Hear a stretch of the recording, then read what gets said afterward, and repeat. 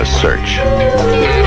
Each man different, living his own way, searching, discovering numero uno. Welcome everyone to another episode of Broken by Concepts, episode 39. We have a special episode today. Rather than just me and Nathan, we have two guests. Usually we have one guest. We've got two guests today.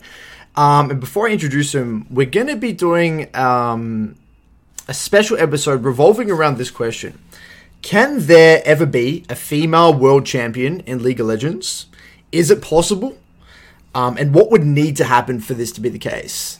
And to help us break down and dive in and explore this question in this topic, we have Athena in the bottom left-hand corner, and we have Gabby, two Oceanic high elo players that I've played with in solo queue. Nathan's played with in solo queue. So if you guys just want to do a very brief introduction about you, maybe your current rank, how long you've been playing, that sort of thing. So you want to kick it off, Athena? Hi everyone. I'm known as Kitty online mostly, but I've been playing League for 6 years now, and I've hit Challenger when I was Season 7. So I've been Challenger for 3 consistent years, and this year I actually hit Challenger maybe a week ago, and I think I'm the first female to hit Challenger in the world. I think. Really? Oh, yeah, because it's so early in the season. Yeah. But yeah. And how long have you been playing League for, Athena? You said I started in Season 4. So Season 4, okay. And Gabby? Hey, I'm Gabby. I'm Seashani 2. I've played since the end of Season 2. So I was like 14. OG. Yeah. Did more League than school. I haven't hit Challenger, but I've hit about 520 LP.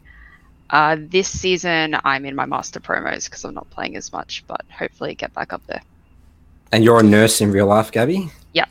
So that's obviously where you're busy, helping people save lives on... Yeah, sometimes, yeah. In real life and on the Rift. So yeah, as Curtis said, what we want to do is explore this question with you guys. Curtis and I could have easily done this podcast by ourselves, but we obviously need your perspectives. We thought, why don't we have some female guests on who have played in high elo specifically, and that's where I think that would be really the difference between, say, maybe talking about solo queue is something we talk a lot about on the show here. Just the importance of solo queue. I mean, a lot of our advice and content is around getting better at the game. But obviously, you guys have hit pretty much the peak, of League of Legends. Hitting challengers like top 100, top 200. It's top 50 in OS. So definitely one of some of the best players on the server. Well, I want to preface this, Nathan. I think today's episode will be uncomfortable. And look, I'm going to be brutally honest. Like, I was worried to do this episode. This is a hot topic in League of Legends, right? No one really covers this stuff in depth. And I respect both of you so much in terms of not just like, you guys are actually genuinely very good at the game. And you guys, and the way I wanted to frame this was, this is a very uncomfortable topic. And I think there are so many ways to break this down. So I want to look at it from, the League of Legends cultural aspect. I want to look at it from a very personal aspect, like what it would be like specifically being in your shoes, what got you into gaming in the first place, what separates you from maybe some of the other girls playing League, and really get into the nitty-gritty, get into the details here. And look, if any time during this episode, maybe myself or Nathan ask something too personal, like feel free to absolutely pass on the question. But yeah. Let's kick it off. I think starting with the extreme, it's like, I mean, obviously, Athena and Gabby here, you guys are obviously not world champions in League of Legends, but it's like exploring the best case scenario. It's like, okay, female world champion, one of the best players in the world, and then let's just bring it all the way back. It's like, how's that possible? So where I wanted to start with, I could have sort of touched on there, is talking about, maybe differentiating you from other female players, you guys. You guys have probably heard all the time this statistic thrown around in gaming. There's just like the same amount of female gamers as male gamers. You guys have heard that before? It's like a statistic that people love throwing around. And okay, well, I mean, it's in every esports deck. They love saying that, right? It's like a gaming thing. So there's a huge differentiation between gaming and esports, like esports games. So when they throw that statistic out there, like counting potentially games like Farmville and like you're playing like stuff on your phone, like I mean, for us, what esports is a competitive game. You know, League of Legends, Counter-Strike, Dota, and I mean, from your guys' experience, do you think it's in esports games? Would you think that's a correct statistic, 50-50 split? Well, I think obviously in the competitive scene, there's already a minority of players which are the female player base in high elo, and I think they just don't share. This is kind of stereotypical, but I don't think females share the same competitive drive as males because they weren't raised up in that type of environment. As you could, if I give an example, when males grow up, they were always introduced to the idea of video games. Like parents encouraged it, all of the male friends played video games. But females, well, I have Asian parents, and this is kind of personal, but when my parents found out when I played League of Legends, they were like, "Oh, who introduced you to League of Legends? That's a guy game, you know?" So I feel like from the get-go, females are already discouraged in the esports scene. So when you first picking up League, it was like you viewed it, or you were told it's a guy game. Yeah, they were like, what, "You're a girl. Why are you playing this type of?" This was like 2014. Like the game was barely popular. Well, it was kind of popular, but not to this extent. And would you say it's the exact same now? You'd still call it? You think a female coming is still a guy game? Is that how you'd view it? Well, obviously, statistically, esports, I don't think there has been a really prominent female player that has represented the female player base in esports. So, I guess it's still a male-dominated game, especially in esports. So, I think for me, my parents were always discouraging me from playing League, even though I told them that I was good, but because they were saying how, oh, you know, females have a weaker mental or like a more fragile ego, because males, I've heard very specific details of how competitive pro players confront each other during or in between their matches, or like after a defeat or a loss after an esport game, and all of them, or if your team is like really close, mostly everyone has seen each other cry, right?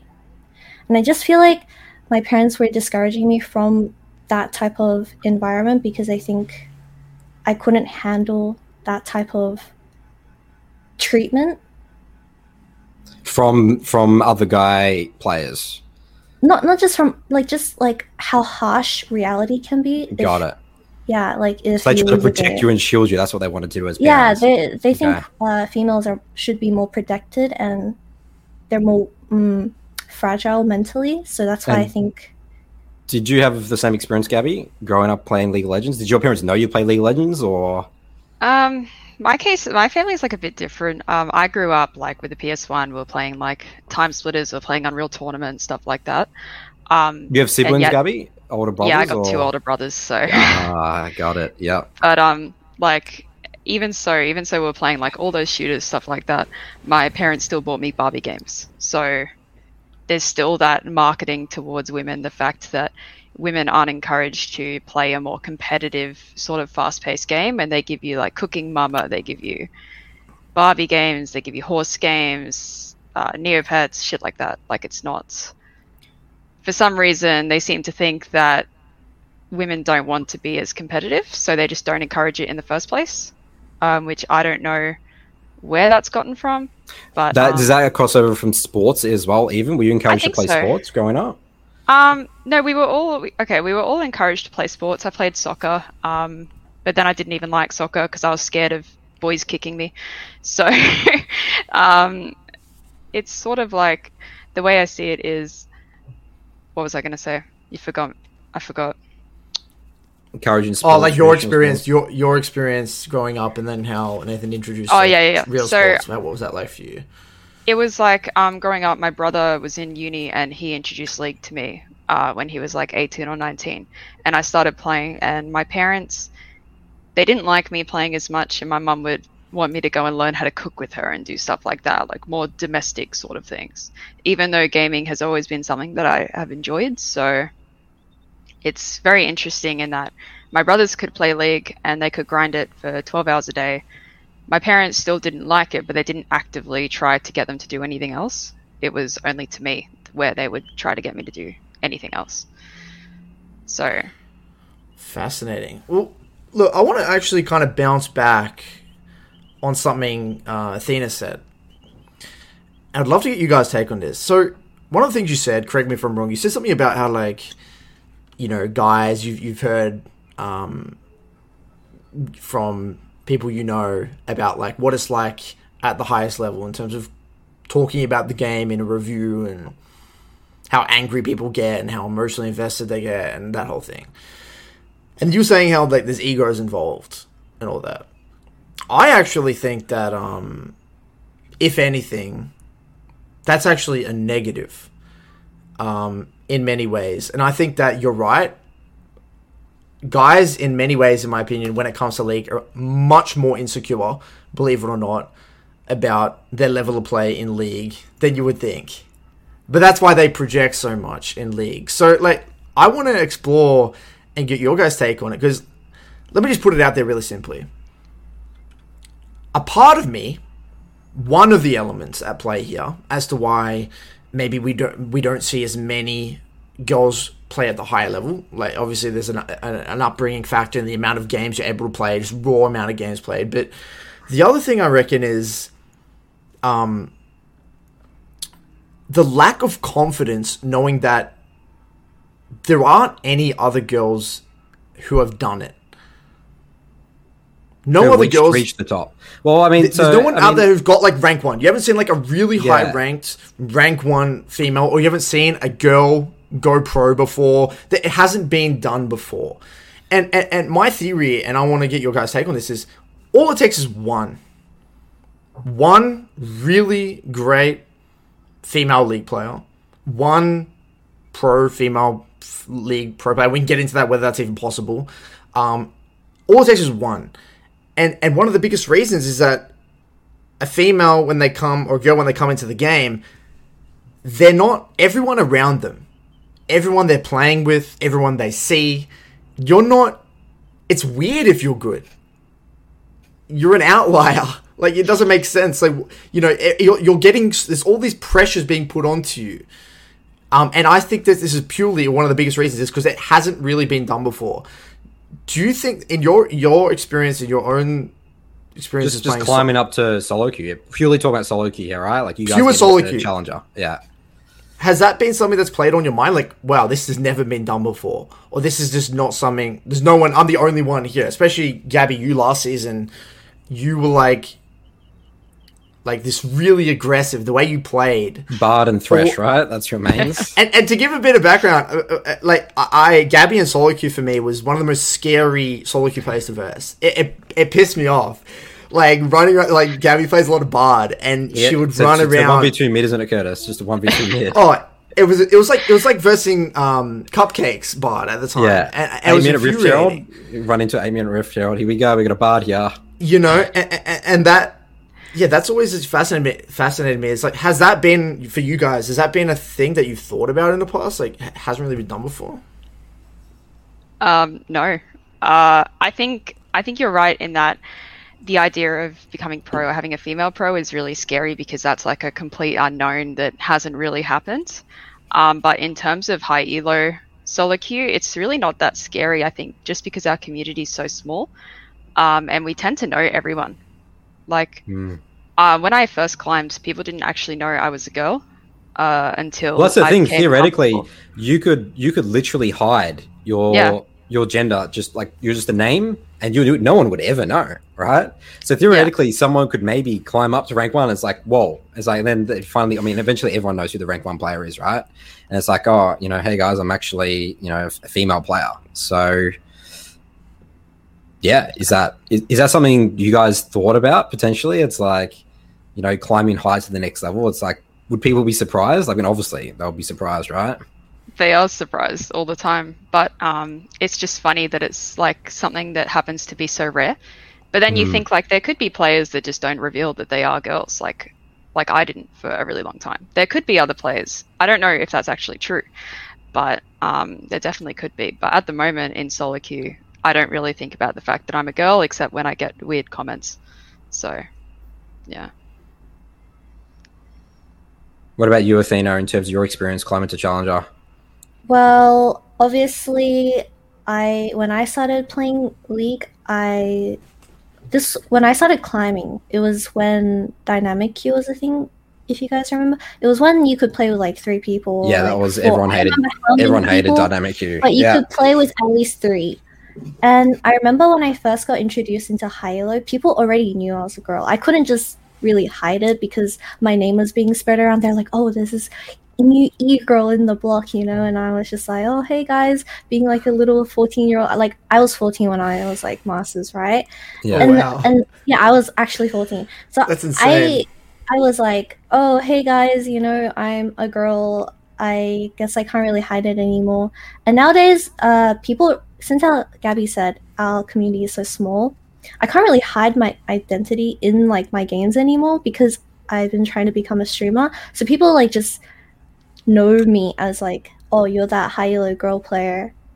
So I feel like, yes, you can be anonymous when you climb, but once you get into the higher ranks, and obviously, in my opinion, one of the ways to get really high rank is to make a lot of, like, befriend a lot of those high rank players, and obviously people use Discord and like call with each other. It makes the game 10 times easier, and I think it's just going to be really hard to be that good while being completely anonymous. So I feel like your gender or your identity will be leaked somewhere along the line of climbing to that high of a rank, but I feel like once everyone finds out your gender, they treat you extremely different from how they were treating you before. And do you think that's a disadvantage? Is it to a disadvantage or advantage? What do you think? Obviously, okay, this is completely personal experience. I have been treated very well by a lot of people. I know people talk shit behind my back, but they don't talk shit into my face because I'm a girl. They're like, oh, I can't be mean. I need to be a nice guy. I can't like be mean to a girl. You don't fight with a girl, so why would you be mean to a girl? It's like those like stereotypes, But I know a lot of NA female players that are Grandmaster and Master. They get a lot of sexist comments that get thrown. They're like, oh, in Champ Select, they're like, I have a disgusting e-girl on my team, just FF, And I feel like because OC is such a, well, this is personal experience again, I feel like OC is such a small community, we're a lot like tighter, I guess. It's a lot more friendly in our environment compared to NA, which is like 5 times our player base, I think. And obviously the ratio of like 1 toxic person to like 5 nice people there will be a lot more toxic people. So I feel like if you're being a girl in a major region, maybe you'll get treated a lot more differently than... You would have a more negative experience, but you've actually had a positive experience climbing Challenger and solo queue. Yeah. Because OS is a tight-knit community. Mm-hmm. And because everyone knows each other, if I say, oh, this person has been talking behind my back like negatively, obviously my boys will be like, oh, this guy, he needs to get it's jumped. Like drama. It's like we've got Geordie Yeah. Shore or something like that. It's like you can't talk to my friend like that. What about you, Gabby? Have you had the same experiences? You said positive, right? But what I want to know from you, Gabby, is when did you decide to tell people that you're a female player? I decided to tell everyone once I had respect as a player, actually. And what did that mean Because, for you? Was that when you hit Grandmaster or almost Challenger? yeah, that was, I don't know, I think a year ago, when I really started playing Bard. And Yeah. it just felt like I was playing really, really well, and I sort of felt like I was lying a lot, and I didn't really enjoy that, and I still don't know if I'm happy that I did it or not. I think I am because it's good for other women, but at the same time, I'm not because, as Kitty said, there are players that are like so much nicer to you now that you know are simply only nice because you happen to be a girl. But like I've had high elo players be nice to me, and then when my boyfriend's playing solo queue, they'll harass him, like because I'm dating him. Right. So I don't know. I think largely it's been positive because, yeah, it's a really tightly knit community, but at the same time, you sort of question people's motives a lot, and you feel like, are they being nice to you because they think you're a good player? Are they being nice to you because you happen to be a girl? So I just don't tend to socialize that much anyway. So why, Gabby? Why? I don't know from you guys. Why did you decide to climb to Challenger in League of Legends? It's like it's such a people, talk about it's such a miserable experience playing League of Legends and stuff. It's like what? Why you could do anything else? Why play? Why try and improve? I mean, at the end of the day, you have to actively think to improve at League of Legends. It's you don't just randomly get it by playing thousands of games. How many people do you know that have thousands of games stuck in silver and gold, right? So, what was the decision? Like, did you sit there study VODs? Like, but why? Why do this? Well, you can go, Gabby. You go. Oh, okay. I was just gonna say, I actually was initially like Diamond Hardstock. So when I first hit Diamond 1, I was 15, and then every year from there, I was like Hardstock, D5, D4, and it wasn't because I didn't want to actively get really good. I didn't think I could. And like for me, for so Why long, do you think you could? I think because I play the game because I enjoy the game. Like at the moment, I play Bard because I find him fun. I don't play other supports because I don't enjoy them, and I don't see the idea of being pro very feasible for me anyway. So, I think in terms of it all, I just want to win. So that's why. Naturally competitive. So you would say you're a Yeah. competitive person, competitive player. I think now, I didn't think I used to be. I used to be really shy. I used to get a lot of anxiety. I didn't type at all. I didn't join any Discords. But now, like, as I'm coming more into myself and becoming more comfortable, it's like I enjoy winning. I enjoy learning the game. So that's why I wanted to climb. And I really enjoyed the grind. It's really fun. What about you, Athena? Why did you decide to well- get good at the game? For me, it was a completely different story. League of Legends was my first game that was ever introduced to me as a kid. So when I was like 12, and I played it until, I played it until now where I'm 18. I played it for 6 years. So League is obviously the most addicting game when you first get hooked onto it. Everyone knows how that feels. But I am a weird case because I talk to a lot of other high elo players that are striving to get good, and they're like, "Oh, I only watch like LCK and LPL to get good, and all my YouTube recommendation is just VODs of like Uzi and like Teddy and stuff like that, And I'm just like, oh, I don't watch any League content outside of just playing the game. Like, I don't actually use outside sources to get better at the game. I just play the game. I just So you sit down purely and start through playing. experience. You just like, I just sit fail, down and I play. learn, you just play Yeah. the game. Yeah. And you actually admit that And- you're addicted at the game, Athena? You said you're addicted. You think that's a big reason why you got good? Well, I don't think I'm addicted anymore. But when I was younger, when I first got introduced to the game, obviously that was when I was entering high school, so I didn't know a lot of people, so I ended up spending most of my time online. And when I spent most of my time online, I became addicted, and I spent most of my time playing League of Legends.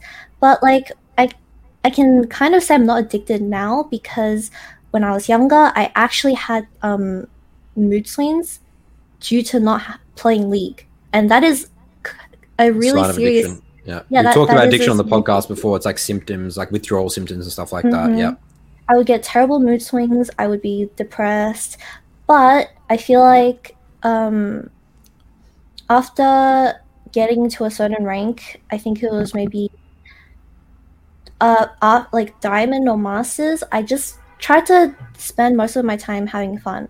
Obviously, people are like, "Oh, Athena, why don't you go pro? Why do you only play like the enchanters, the e-girl supports?" And I'm like, because I find them fun, and I don't want to go pro. So if I think these champions are fun, why would I play other champions which I don't find fun when I'm playing the game casually? All right, I wanna riff off this then, because, all right, would you guys agree that League, in a way, when you get very good at a champion, the champion gets more fun? As a rule of thumb, right? I find, like, let's just say you pick up a new champ. There's like a very brief period of time where it's fun because it's just like novelty, but then you get to like game 70, game 80, and you really start to get a lot of champion mastery, and you get very good at it. You notice all these intricacies in the kit, and then you start really knowing how to translate your lead. You know how to carry a game, that sort of thing. Would you guys agree with that statement? Yeah. Yeah. Okay, so one of the biggest controversial things is the fact that a lot of girls who climb play enchanter supports, right? They play like Yuumi and Sona and Nami and stuff like that. Now, why do you guys think this is the case? Why do they gravitate towards these champs? Okay, but one second, before you guys answer, to give a little bit of direction, do you think that it's a combination of you got introduced to the game through this lens, and then you got good at it because it was the first champion you played, and then you just got experience and confidence, and it's like, I might as well continue, and then that's what made you enjoy the game? Or was it more that you just literally, no one had an influence over what you played, you just picked whatever, and then you just gravitated toward it naturally? I've actually thought about this a lot. I'm like, why do all the girls play all the pretty, safe, very squishy champions, you know? Well, I think most girls from a very young age were introduced to the idea of things being commercially pretty. And obviously, if you see a trend in champion design for all the enchanters, they're all pretty, they're all female, you know, they like cute. Yeah, it's like Gabby said with the Barbie dolls growing up, like that's what her parents would give her, right? That's how, like, Riot, you know, how they always the meme of producing Lux skins and stuff. It's because they're commercially advertisable, you know. But I feel like this stems from like how girls grew up, like their values and morals. I feel like if you see a common trend in enchanters is that they're safe. They're squishy. They don't have to be in the front lines. They can sit in the back and protect people. I feel like girls don't have the competitive, like they don't have the ego and the aggressiveness. Unless you're like an outlier, you're like a tomboy, you have the same mindset as a guy. But most girls are more passive. They're more kind. You know, they don't want to be killing things on the roof. They like their skins. They like You're describing everything as the opposite of what Gabby's doing. Yeah, but Gabby is that outlier. Gabby is the outlier. That's why we have we brought two ends of the spectrum. You know, Gabby is the outlier and the tomboy. You know, and I'm just like the stereotypical, you know, e-girl. Support. E-girl supports. I'm the stereotypical e-girl.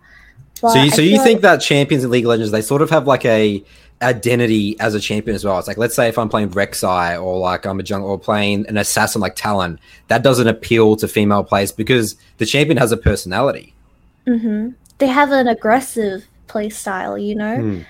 And I feel like just most girls are more leaning towards passive, so they obviously stick to support. Or because females are always, if we bring up the historical books, females are always in like a supporting role of the male, like a domestic role of being the male's companion, and like they have to support them from the sidelines. So I feel like that stems. It's like a cultural thing you're saying. Yeah, it's a cultural thing. Yeah. Did you have any other thoughts to add to that, Gabby?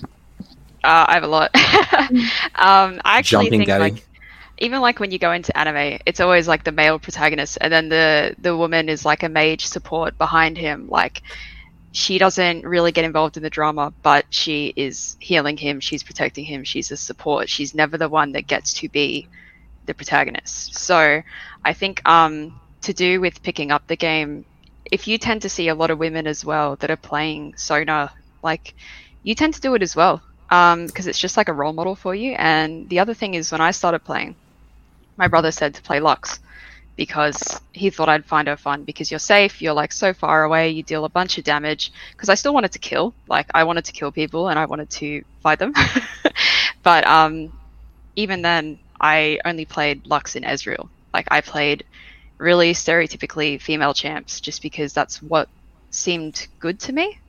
Like, if you show me like Braum or Ornn, I'm not interested. I'm just not. And why is that? Well, first of all, I hate melee champs. Like, I just hate them. I like having a distance, but I think they're just boring. They're just really That's it. boring. You just think they're just boring champs. Yeah, Look, and I'm okay. playing a game to have fun. Yeah, like I think that I would tend to agree. There has to be some form of like cultural or something like that going on. Exactly what you guys said. Now, what's interesting is that, for me anyway, in my experience, I believe this kind of ties into more the competitive aspect of the game. Okay, it's kind of like a self-fulfilling prophecy in a way. It's like you're encouraged or you're recommended to play Sona or Enchanters or champions with range, and the people around you or other girls that play are probably going to play them also. So there's that sort of peer pressure. And so everyone around you is telling you to do that. And then you get good at those champions, so then you're rewarded, and then you continue to play them. You know, you don't want to just jump and comfortable. start playing Talon, right? It's like, that doesn't make sense. But what's interesting is that for me, in high school, I was actually talking to Nathan about this the other day, I have vivid memories about why I got into climbing ranked. And in NA, I had one friend in my school named Ben, and I remember we'd do the lockers when I think it was like 17, and we're talking about like, oh, I'm stuck at 1600 ELO, and he's stuck at 1500, and we're like talking about this. And I wanted to be better to get to platinum before him. I wanted to beat him. I didn't really care about beating anyone else. I just wanted to be better than my friend at the time. I wanted to be the best in my area out of everyone I knew. And that's why if you went to LANs you probably guys had LANs at FBI and things like that in Sydney and things like that. But in Melbourne, we have our own LANs. That's what motivated me. Now, what's interesting is that if you go to school, not many girls tend to play games, whatever reason that is. And, that's probably a very complex issue. Kind of touching on things you spoke about, like whether that's your upbringing, your parents don't want you to play it and things like that. But what happens, you're missing a whole form of motivation to get better at the game. You're missing a whole form of desire. There's no, I want to get better than this person, my friend. Because when you go to school, I would talk to that guy every morning and be like, oh, what ELO, what did you get? How many games did you win last night? We'll talk about that. That didn't exist. So do you feel like there's a lack, because you guys had a lack of other friends growing up in school or even in university, other female friends who were also really into the game, that kind of prevented you from experimenting? Because for me, if I'm stuck, I'm going to figure out any way possible, whether it's playing new champions, getting uncomfortable, to get better than this guy. Do you feel like that had an influence on you guys, or was that something that's relevant? Kitty? I'll go first. So I actually went to an all-girls high school. So I literally, when I was in year 7, which is like first year into high school, I literally knew no one who played League. This was when I was like addicted to League, right? And obviously I focused more on the people that I spent time with online, and I ended up idolizing some like high-ranked females, like Kimmy, if you guys know who she is. She was a Challenger ADC player in Season 6 in OC, so I really looked up to her. I ended up getting to know her, and obviously she was what inspired me into climbing. I wanted to maybe peak her peak. I wanted to get better than her. Every time I hit a new LP peak, it's because I have someone in mind, and I just try to, like Curtis said, overcome their peak. So yeah.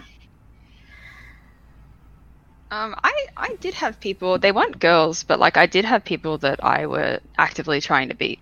Like both my brothers, because they both played. One of them peaked D1, and the other one peaked rank 1 early season. So I wanted to beat them, and then they stopped playing.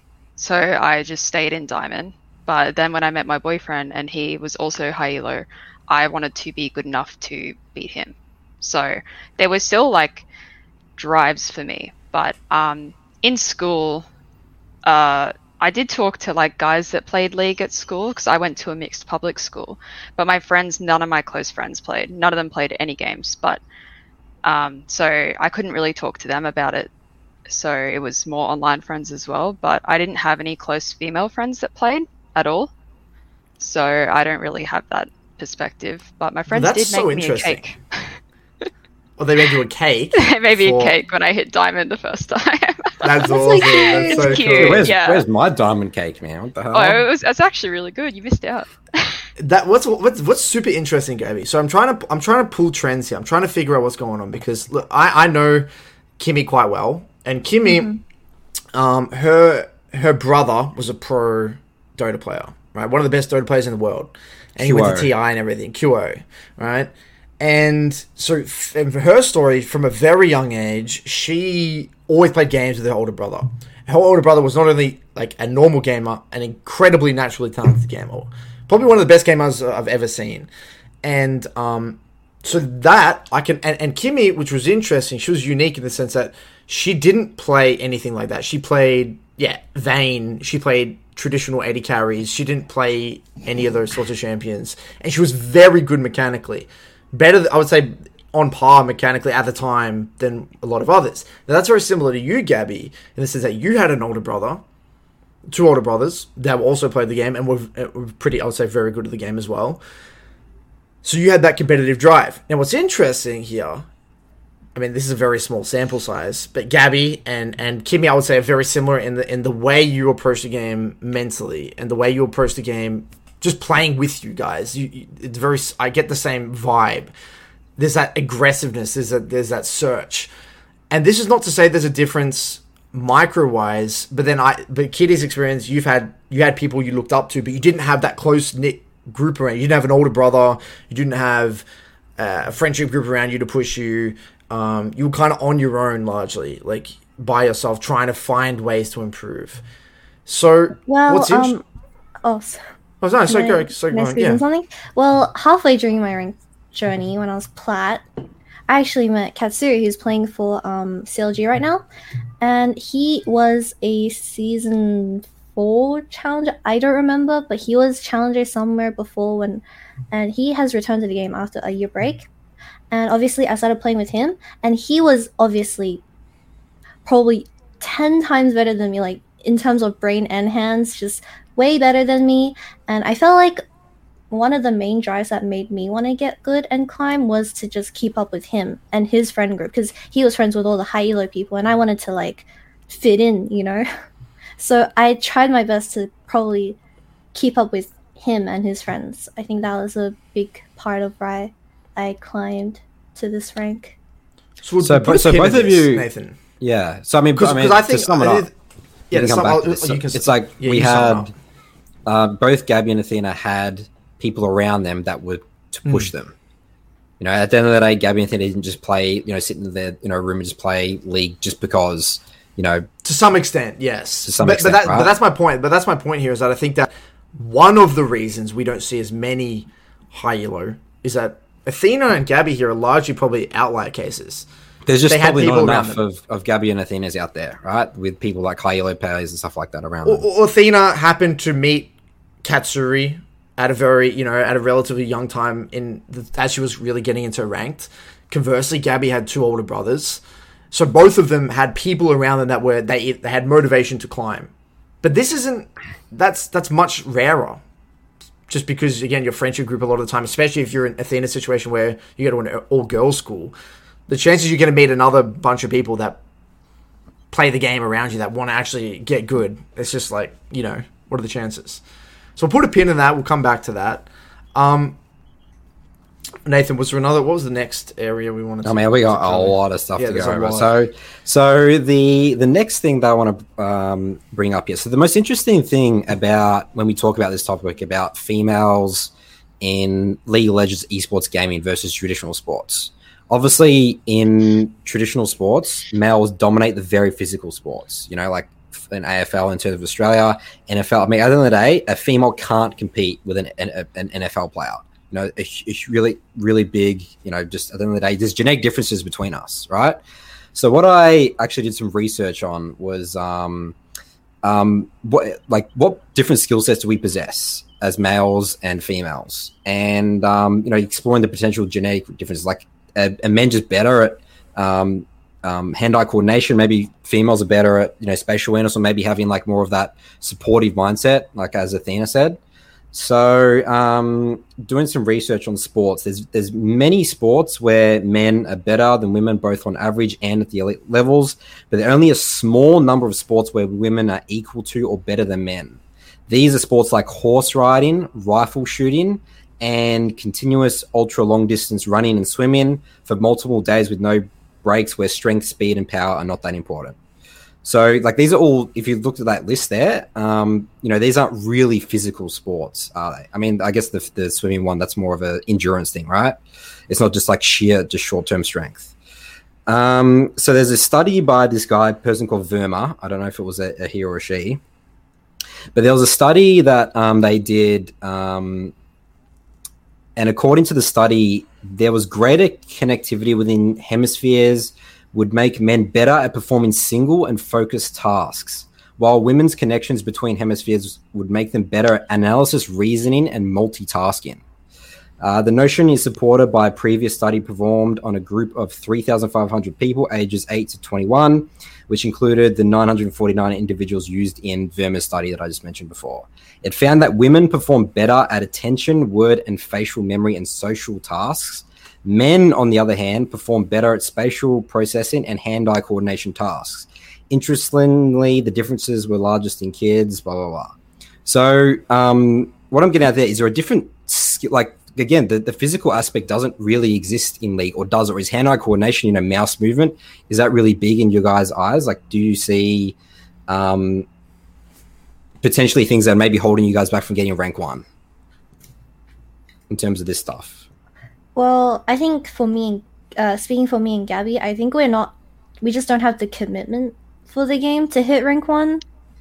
Like a lot of other League players who happen to be male, they just have the commitment because obviously if you want to stand out in the pro scene, in the esports scene, you have to hit rank 1, or else you're just the same as every other League player, because gender does not matter in esports because it's all male, right? Well, I mean, there's no rules in esports saying females can't play in the LCS or the LEC, right? There's no rules. Theoretically, they can. They can, but at the current time, there are no female players, and the only way for you to stand out from all the other, as a male player, to stand out from all the other male contestants is to be extremely good at the game. Which is high in solo queue. You have to be like rank 1, top 10. You just have to be one of the best, or else you won't get recognized. So I feel like for guys, they have a higher at the moment, they have a requirement to hit this extreme mechanical skill to prove themselves to other like if they want to go international, they have to prove themselves to other regions to say that they're good enough to fit into that region. But yeah. Do you have any thoughts on that, Gabby? I think Athena's right in that I think, like, growing up, considering girls don't really play many games in general, no one's really going to put professional gamer in like their top 3 careers. You know, no one's going to be encouraged either, especially even with your friends, to be like, yeah, go get rank 1, like, yeah, go to America, go play internationally. Like, no one really says that to you, and I feel like a lot of that drive has to come from yourself. But for women, I feel like it's just not that high on priorities. So it's not. I was just gonna say, you guys don't believe it's like, like a mental block in the sense that, oh, you know, there's no line of thought saying I'm a female, so there's a difference here that I can't reach that level of mechanical ability. It's just the fact that you just haven't put enough time into the game. I don't necessarily think it's about ability. I think it's more just about the lifestyle of a professional gamer. Like what woman that's like 18 wants to live with 4 18-year-old boys? And like, that's what would be the route, right? Because you would be the only female theoretically. And so you're thinking it's like, even if I become a pro player, it's like, you know, I guess in terms of Athena's perspective, being a streamer is, even if you were that good to be, if you're a rank 1, you know, female player, why would you not just be take a more relaxing route and be a streamer, right? Like, I don't want to live with 4 sweaty 18-year-old boys, you know? Like, they probably don't even clean the toilet. Like, I feel like I just wouldn't enjoy that. It just wouldn't be nice. You'd have to really want to be like the best, but even so, you've got so many barriers anyway. So it's like there's so many challenges. Even if I tried, there's so many challenges for me to get over. It's just not even worth it. That's the mindset. Plus, I reckon, considering how socially stunted a lot of pros are, they'll probably all get a crush on you, and then you've got to deal with that as well. So I just feel like for managers, inevitable. That's a nightmare. So. Well, okay, look, talking about the benefits quickly, if you were somehow, say some female prodigy, like, was raised, it probably wouldn't be in our generation, it'd probably be the generation, if, like, we were to have kids, right? It'd be like that generation, maybe, were to be motivated and pushed from an incredibly young age to the point where they could get rank 1 or close to rank 1. The benefit would be is, like, you're kind of doing something that no one else has done before. And your fame would be through the roof. Even if you didn't even perform that well in the league. Like, maybe you come, like... Even if you're, like, a bottom 3 team. But even then, on top of that... Why don't you just be a streamer? Just use that fame to just be a streamer. Why'd you want a team? That is true. Right? That is true. The incentives are just not there at all. Like, they don't make... No. It doesn't make any sense. Plus, like, just to touch on to that, it's like... I feel like even if you were to become a pro... I feel like women are just more harshly judged in general. Because not only are you the woman... the only pro player, you're also there's no one else for them to compare you to, so you'll just get judged. Like, you will get so much flame, not to mention God forbid if you're unattractive. Like, don't even get me started on the amount of Twitch comments you would get. I don't even want to think about it.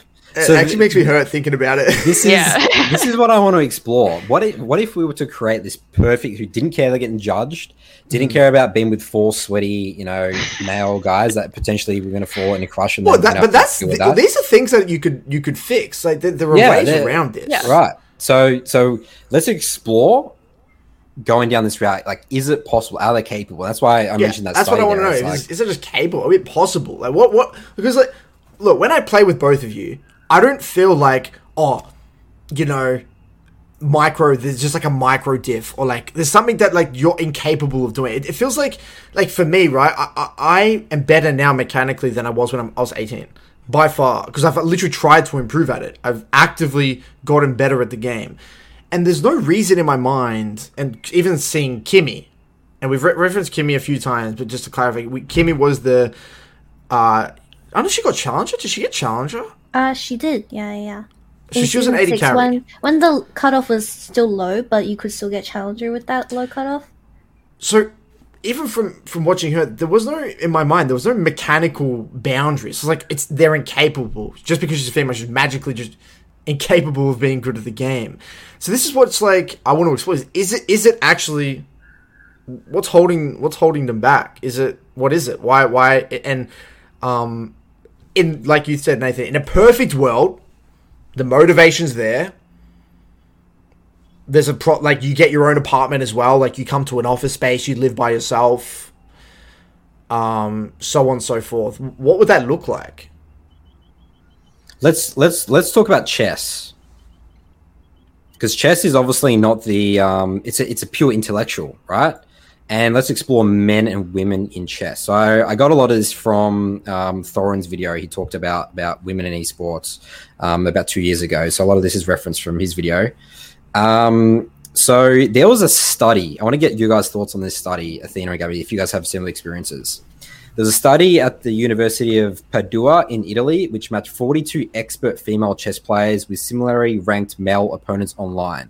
When the women didn't know who they were playing against or told when playing versus another woman, it was actually a man, they performed as expected. When they were told they were specifically playing against a male, they played dramatically worse. What do you guys think about that? Have you guys had experience with that? Well, I've actually had...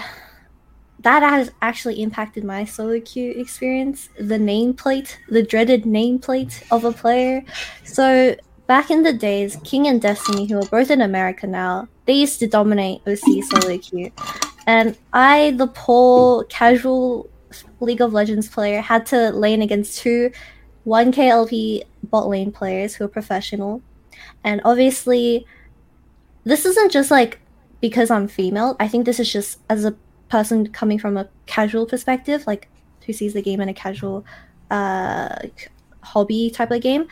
But I feel like the nameplate creates so much anxiety, or like just knowing who you're versing against. If just even if they're a bit better than you, that anxiety. You feel like you play worse. You play worse. The anxiety really hits you, and you start like shitting the bed. So I feel like if we live in a world where nameplates and we were all just like numbers, I feel like the skill, in terms of skill, females would be a lot closer.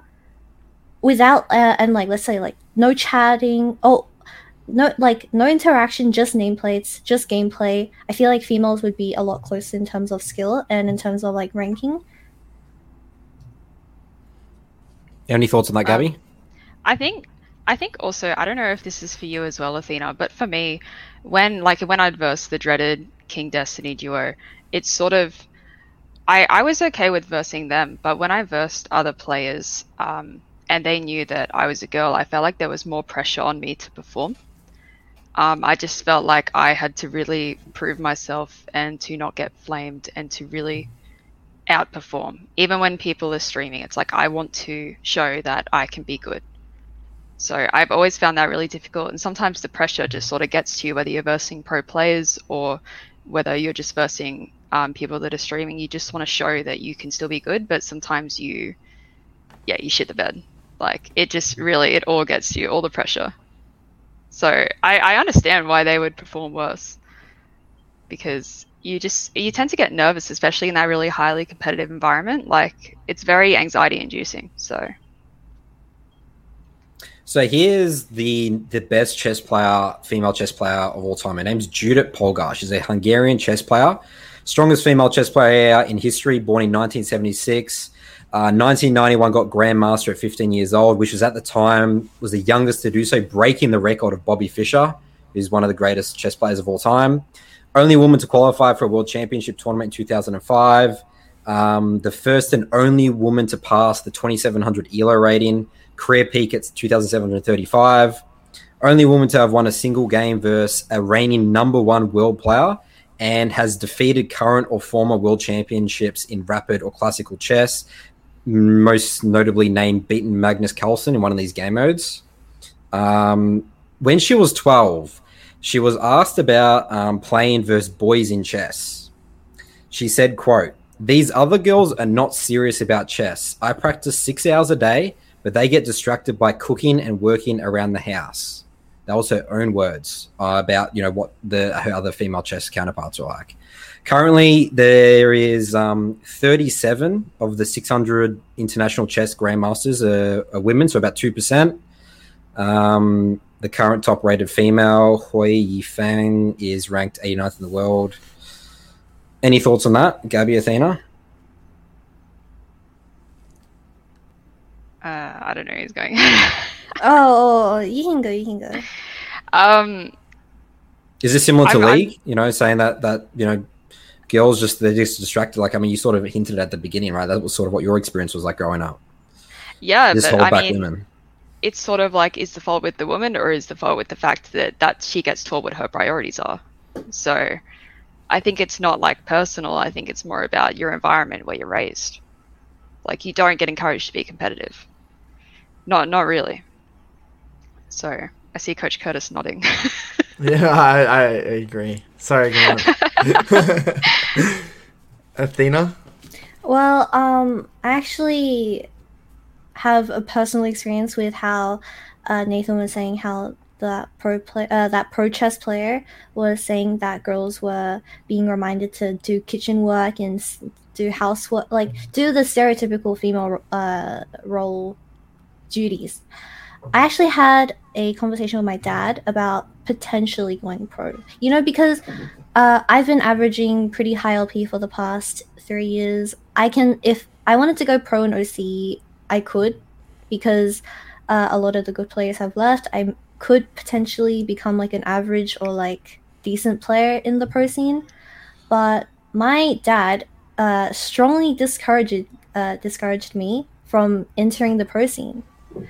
And that's because he has a very traditional perspective of how a female's life should be played out. They think that uni is obviously getting a uni degree. Most pro players, they don't finish uni, or they don't even start uni, because being a professional player is such a limited career path for them. Like, it's age limited, you know. Once you get past 25, you're like basically 80 years old in the esports scene. And then my dad was saying how, oh, you know, if you pass this age, not getting a uni, like a piece of paper, like a degree, then you won't find a job in the future. Like, this playing pro is all fun and games, but you have to focus on what's important in life, which is getting a uni degree and getting the 9 to 5 job. So I feel like a lot of parents is like still stuck. Oh, this generation, I feel like. Well, that's not just for females, right? That'll be also the same yeah. pressures at males, right? Yeah. But I feel like I don't know about Gabby, but when I was growing up, and still to this point, I spent a lot of time on League, right? Like, more than the average casual player. I spent a lot of time on League, and my dad's like, oh, this lifestyle is so unhealthy. As a girl, you should be going out and like you should be presenting yourself in a like good. This paints my dad. Yeah, like I'm sure he's a great guy, Athena. Don't worry. I'm sure he's a great. He's just looking out for his daughter, you know. Yeah, but he's saying how females should be more. They shouldn't be this addicted to, well, not addicted, but they shouldn't waste their life on video games, because obviously your teenage years and your young adult life passes so quickly, and he just finds spending all your time on a dream, which is perhaps entering the esports scene, is gonna make you regret in the future. And that's why I've been strongly discouraged from entering the pro scene. He doesn't want me to regret, because obviously, like Gabby said, if you don't perform well in the esports scene, you will get judged, and those judgments could potentially hurt you, either mentally or like in your reputation. And obviously, I said if I wanted to join a team, I could join like an average team. But if so, I could under a certain circumstance, what if my team does bad? Like, let's say we went like the infamous 0-20 like win-loss record. It would taint my name forever in the pro scene, obviously, because they're like, oh, you know, you're that person who went 0-20 in the pro scene. It's like you're just permanently bad. So I feel like a lot of players are just people who actually want to who want to pursue something that's more than like 2 years in League. I feel like proving yourself like in skills allows you to join a better team, because obviously the better teams want better players, and a lot of the female players just aren't there yet in terms of skill and commitment. So there's at this current time, there's not gonna be likely a chance where a female joins a top tier team and represents that team in like an international competition, in my opinion. All right, I want to, Nathan, I don't know if you have any more examples. We can come back to that, Nathan, but I want to kind of shift the conversation a bit around to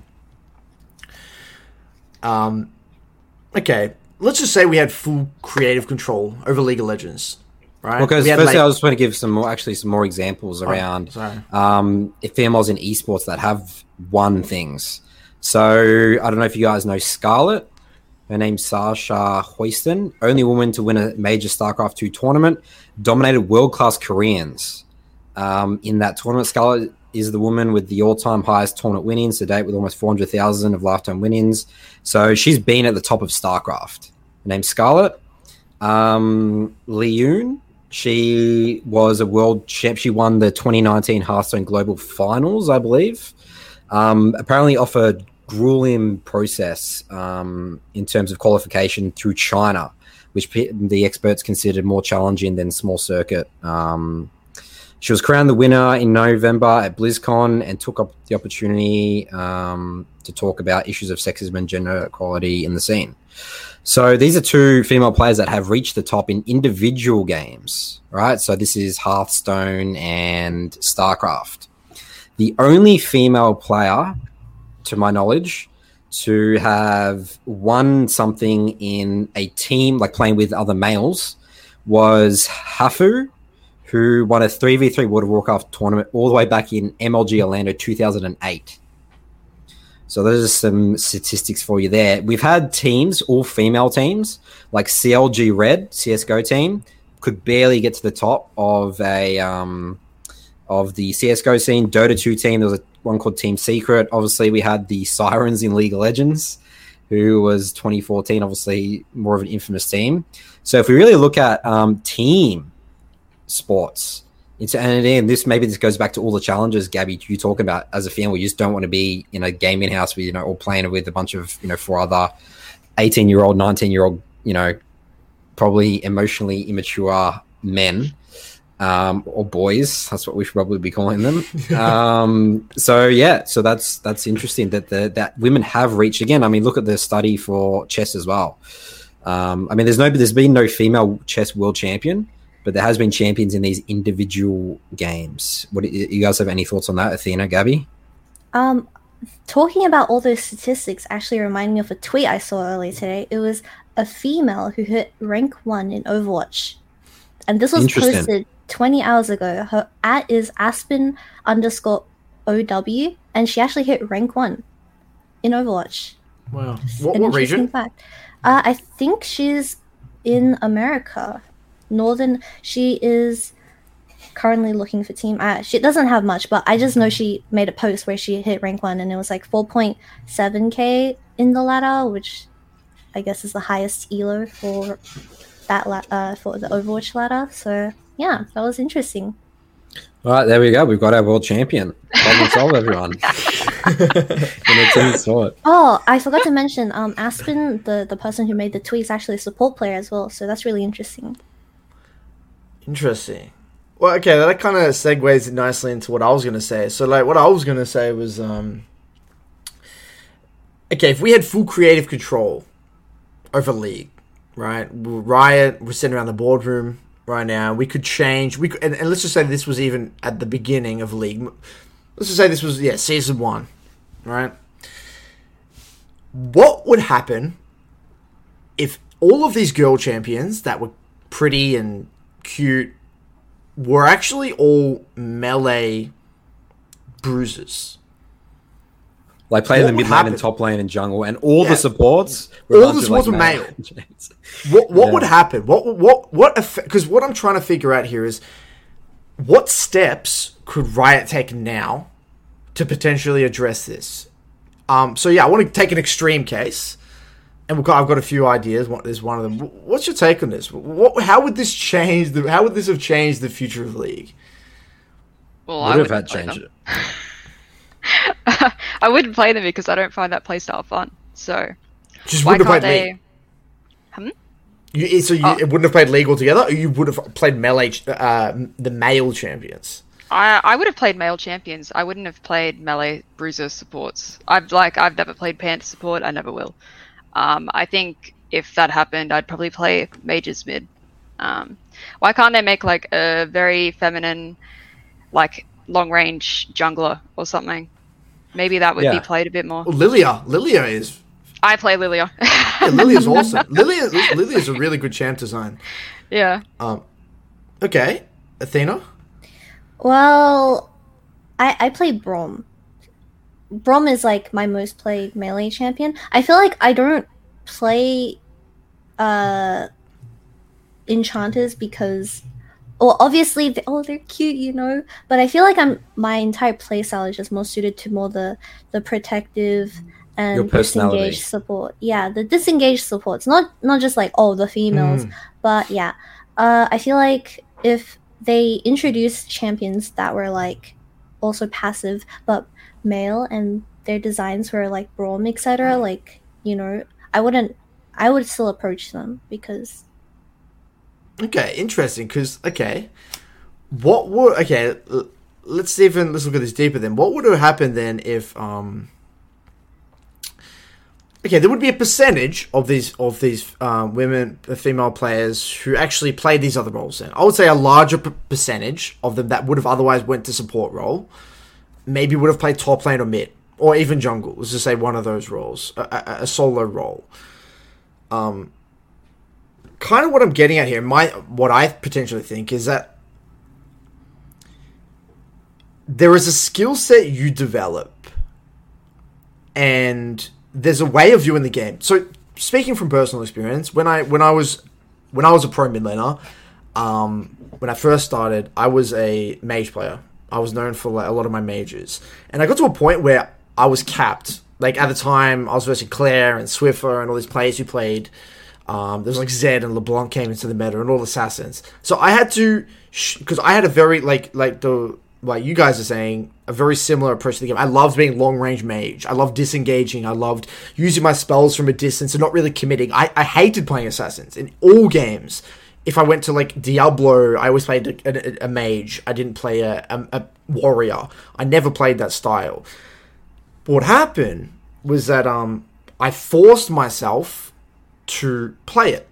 I got uncomfortable and I did it, and I learnt Zed, and then I played Zed at a tournament, PAX or ABX or whatever, and I beat Claire, and it was a huge mental breakthrough for me. It was like, wow, I can do that, you know? I can win with these champs. I can win with these champions. And I now see the beauty, and I see the advantages to playing this style. When beforehand, I had a fixed mentality towards it. It's like, I love this. I'm comfortable. It works. I see the strengths. Screw playing melee champions. And a part of me thinks that if we were to introduce more of these champions to other roles, female, pretty cute, I don't know how that would work in a champ design. Maybe like Panthers or some shit. I don't know. Or like demon fairies and stuff. I don't know. But you get the point. Where like be creative with champ design to at least incentivize or have more creative kits. Like Lilia, perfect example. Really awesome kit, female, but it's not necessarily like a fully supportive. It's more like a semi carry utility champion. This would actually unlock and create and have a flow on effect to opening the mind or opening the realm of possibilities for a lot more female players in the game. And I think if Riot were to have introduced this in Season 2 or Season 1, the future of what gaming in League specifically, either could have went two directions. One, females, a lot of women don't even play the game. It's like, oh, screw this, I don't resonate with any of these characters.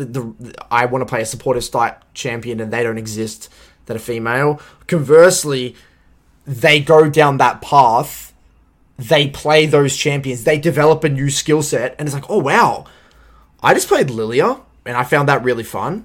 What are other champions that now are similar? And then you might like Nidalee, then you might like, oh shit, I might actually go a little bit further on that side and play like, what's an in-between between Nidalee, maybe something more carry-oriented, like a Shyvana or whatever it is, and then you go down that rabbit hole. What would you guys think about that, or am I just going nuts here? I think a couple of thoughts on that is that for me, when I started playing Thresh and Bard, I got flamed and they would say, no, play Nami or play Lulu. They didn't want me to play more aggressive supports. So if for example, I've thought about going to jungle a lot, but if I wanted to, I think I would have to go on another account and like a completely anonymous account so that no one knows and no one can influence what I play. Because yeah, like the design could be nice, but the other thing is that a lot of people prefer that supportive, more non-committal play style. And as you said, you had to become uncomfortable, and that's what I had to do as well. But a lot of people play casually, so they don't really want to. So right. So you don't think it would have made that much of a difference? I mean, like, it's a nice idea, but I think it's more that a lot of women want to play casually, and no one really being pro is scary. That's a scary idea. So, but look, to play devil's advocate, I play and try to get good at the game, but I'm not trying to go pro. And I recommend a lot of people try to get good at the game because I think it's an amazing hobby. I think it's really cool to push yourself and see what you're capable of. Learn how to learn. Learning how to learn and push yourself and getting uncomfortable. I think it's the most amazing personal development. Helps you in all areas of life. So look, you can still aim for Challenger or Grandmaster and not want to go pro. So like, I mean, look, I know where you're coming from, but I just... What I'm getting at here is I just feel like largely right now I'm trying to figure out creative solutions to even the playing field and to compensate for the bullshit cultural poison. I don't know a word. Like there's like a poison that's like running through the female, like people's perception of a female playing the game, and I'm trying to come up with an anti, like a vaccine or some shit to how can we counterbalance this? What creative ways could we do this? And look, I don't know. Changing the champion design, that might not be it. Maybe removing duo. That's the other one I had here, was removing duo. Would have removed duo ages ago, because I know Kitty, you duoed a lot with Rob or Katsuri. You could look at that two ways. I thought about this a lot with you, Kitty. Is one was, I know Rob had a very positive effect on your level of play in the sense that he would have taught you a lot about the game because he took the game very seriously, was a very good at 80 carry from a young age, and you duoed with him a lot, so you got to learn and know what it was like. And I know he always used to tell me, he's like, I'm trying to get Kitty to play more melee champions because I hate playing with enchanters and stuff like that. He would tell me that because he says they're useless. Just losing lane, just towers in one plate. He's like, I just want an Alistair on my team. But anyway, I know he had positive effects on you, but at the same time, again, playing devil's advocate, I think there's a toxicity to that. You're not being forced to get uncomfortable. You're hacking. In a way, you're cheating the uncomfortability factor. In a way, I'm not saying you're not fully not comfortable, but you have Rob there that guiding your learning process. But if you were alone, and there was no duo ever from the beginning of time, and you could only either play normals or there was solo queue, would that have had an effect, a positive effect on your ability to climb in solo queue, knowing that it's all on you, and that you had to get uncomfortable to figure it out? Okay, so for me, and for a lot of casual players, duo queue was actually the main reason why we wanted to climb, because you spend time with your friends, you know? So maybe if you get rid of duo queue, then like you wouldn't even want to play ranked anymore, because you can't spend time with your friends. Because I know people play solo queue for like 6 hours plus, you know? You don't want to... I know now it gets very lonely, because obviously they removed duo challenger grandmaster, what was it, masters and above, I think. Masters above, yeah, they got rid of duoing masters and above, and a lot of my friends were saying how, oh, it's getting lonely, it's kind of boring, you know, it's not the same anymore. But I feel like if Curtis was saying, oh, they got rid of duoing as a whole from the very beginning of the game, League of Legends would actually lose a lot of their players from just how... You saying specifically female players as well? Or just no, I'm just saying in all like players, a general way, but they would lose a lot of their player base because they can't interact with their friends, you know. League is a team-based game. If you want to play with your friends, you could either play with 1, which is ranked, or you could play with 5, which is your normal game, you know.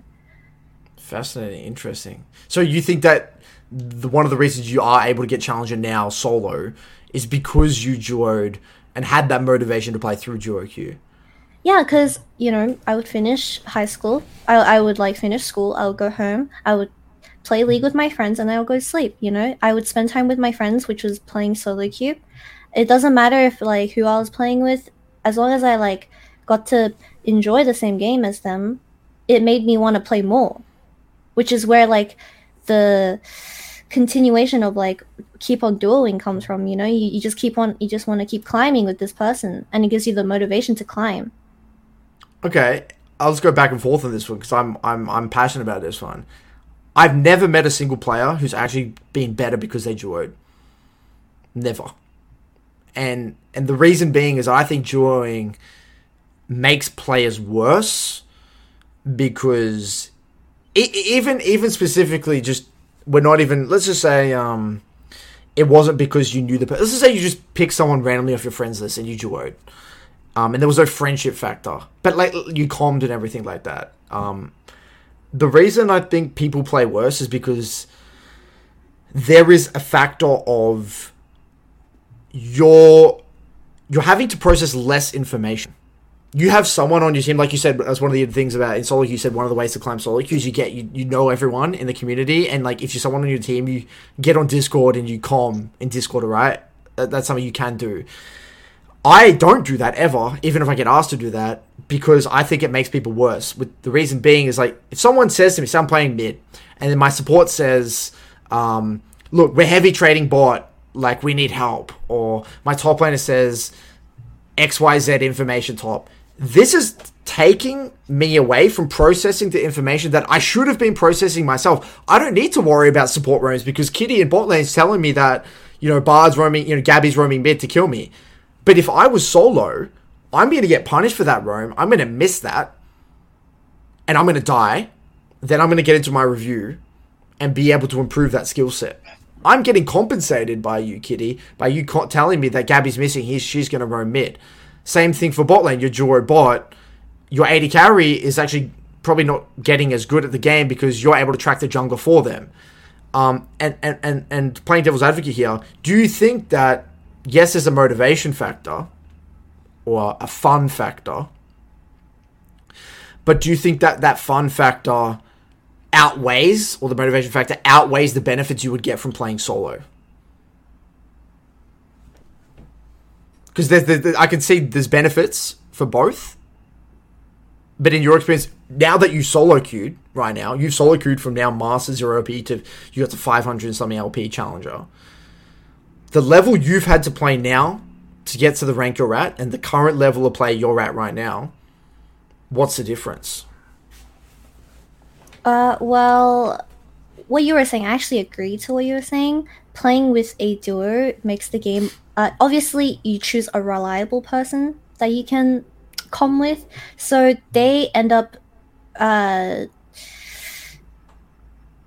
you end up just focusing more on yourself instead of focusing around the map, which is League of you have to have good map awareness for League of Legends. You have to think ahead of time to be good at League of Legends. But if someone keeps feeding you all this information, you obviously get you're just overload, information overload. No, not an overload, but you get an easy way out into the game, right? You don't your brain isn't processing as many things as you should be if you're playing solo and no one was talking to you. So I actually see a big difference in me playing duo and me playing solo in the terms of how much I'm thinking. When I play solo, I'm more demanding. I'm more I focus on timers more. I focus on objectives more. I play the map more aggressively. But if someone is in comms with you and they were telling you about what they were gonna do, you don't worry about it. You're just yeah, go for it, man. I'll just be chilling here. When usually you'll be oh my god, what's my jungler thinking? But if the jungler's telling you, oh, I'm gonna plan on doing this, and this, and they're oh, cool, man.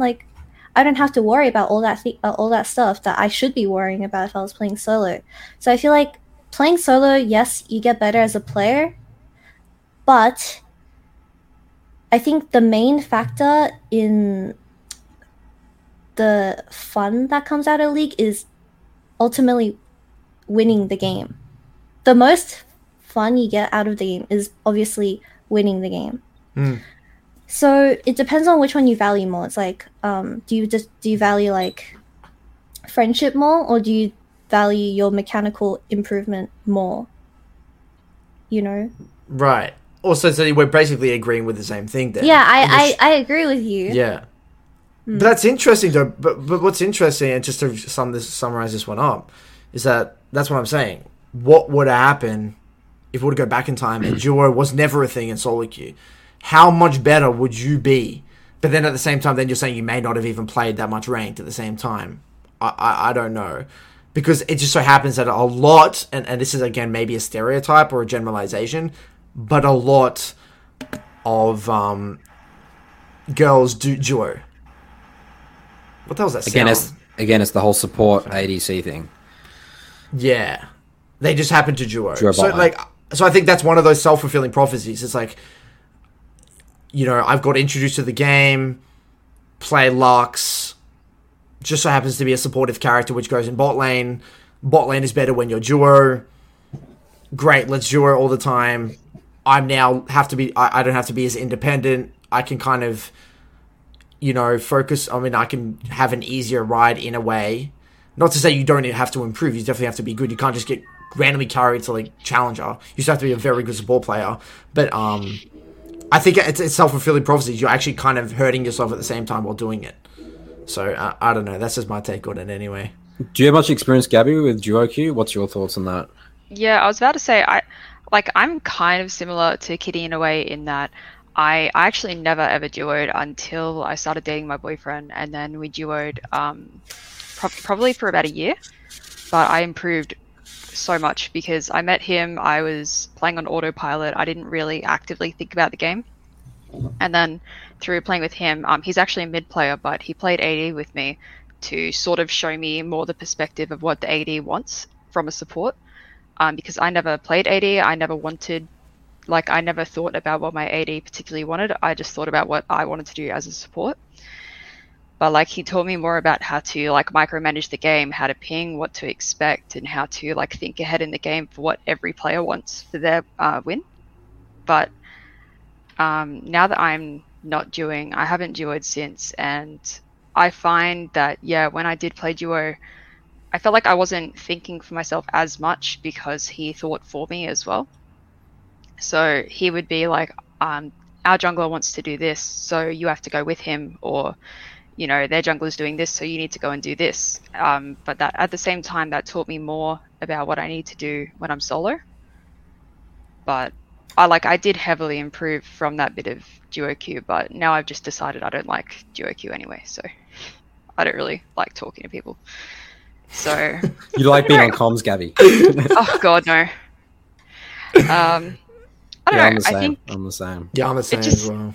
Plus, and then it's awkward if people let you down or if you let them down, and then it's just awkward. But I think like back to what Kitty said is that the appeal of duo queue is that you play with friends. But if your friends aren't good enough, then you don't want to play with them. So that's a bit more awkward, whereas both Kitty and I had people that were good that we wanted to duo with that helped us. But I don't know how it would be like if like you were better than someone that wanted to duo with you. I don't know. That would probably just hurt you more, or maybe you'd help them improve. I'm not really sure. But the idea of removing duo queue is pretty... I like it. I'm sick of the duos. If you're playing with someone that's worse than you, you're never gonna improve. At the end of the day, you're crutching yourself, right? So, all right. So I think that's the duo queue topic. Curtis, did you have anything else on that? I just want to that was where I'm at. You can riff on from that, Nathan. So I guess like sort of coming to the end here. In conclusion, going back to the original question. Can there be a female world champion? Obviously, we talked about a lot of potential challenges, socially, culturally. We've gone over some examples of some female players that have accomplished things in esports. We have talked about the most similar thing you could maybe talk to about League of Legends, like it's more of like an intellectual game rather than like a physical game in terms of chess versus League of Legends. I'm just going to pose a question straight up. Athena, Gabby, can there be a world champion in League of Legends, a female player? We don't have to do a timeline here. Let's say in 50 years, 100 years, even let's say League survives forever. You think there will be, Gabby? Yeah, I think I don't know. Like at the same time, there are still so many other variables in it. Like for example, if there were to be one, it would probably be from like Europe or from Korea. But then you've got to look into their cultures and what's discouraging women in the first place. But in terms of like mechanics, and in terms of drive, if they have both of those, then absolutely, it's just whether it's worth it. I think that's how. And when you say worth it, what do you mean? You mean fulfilling in terms of yourself, your achievements, money wise? I think more like, is it practical for you? Like for a lot of these people, they go into it straight from high school, like they haven't had to do much yet. You know what I mean? Whereas for me, I was raised go to uni, go to uni, get a job. No one said go be a pro player. So I feel like if they have the proper environment, it can happen. Athena? Yeah, I agree with Gabby. I feel like if obviously the environment you grow up in is very important. I feel like if you're surrounded by people who understand that the esports scene, which in this day and age, maybe still half the parents they still have a more traditional mindset, but once let's say the Gen Z people become parents and they have a thorough understanding of the esports scene and they raise a kid who has been encouraged to play, or like a female that has been encouraged to play games and encouraged to enter the pro scene, I think in the future, it is possible. So you're saying the environment they grow up in is very important. Like they would have to be encouraged and potentially even coached. Yeah. From a young age. There's some great examples here in terms of women that have changed the game in terms of UFC specifically. Ronda Rousey. I don't know if you guys know much about her. She was born and bred to be an athlete, a world champion. Her mother was a judo champion in 1984. Ronda Rousey started judo at the age of 11, was trained by her mother, won an Olympic gold medal in judo, and then went on to UFC to dominate the sport in terms of her weight division in female, and literally brought so much attention to the game and literally broke. I think she was the one that really pushed for a female section of UFC, because UFC was originally only for males. So she literally introduced the whole female section to UFC, or was a big part of that. So another example there, Serena Williams. Obviously, these are two sports that have segregated in terms of female only competition and then obviously male only competition in terms of tennis. Serena Williams, coached by her parents. She had an older sister that she trained up with, and she said they got better from each other. She said in a quote in an interview, "I don't want to mess up because I would ruin her sister's practice." So that was her motivation. Many gold medals between them, won many majors. Obviously, Serena Williams, obviously great. But both of these examples here that have been the best, greatest female players of all time, were started and coached at a very young age. Essentially born and bred by their parents to be, you guys are just going to be the best at the sport. And that probably hasn't existed yet for esports, has it? There's probably not been a single one. Yeah. Look, I'm going to be... Yeah? Oh, sorry, go on. You guys, sorry. Oh, well, I was saying how esports is literally the newest career path for a lot of young people. So obviously a lot of parents don't understand how esports works yet. So yeah, in the future, when people get more educated on how esports is a legitimate way of earning money, I think it'll be more accepted to be, they'll be pushed more into that type of career. I'm going to be really... I'm usually very optimistic. I'm going to be... This is just my take on it. It's going to sound very negative. You're always negative on the podcast. You're the negative guy. I'm the positive guy. I am very negative. In the next 50 to 100 years, there will never be a pro...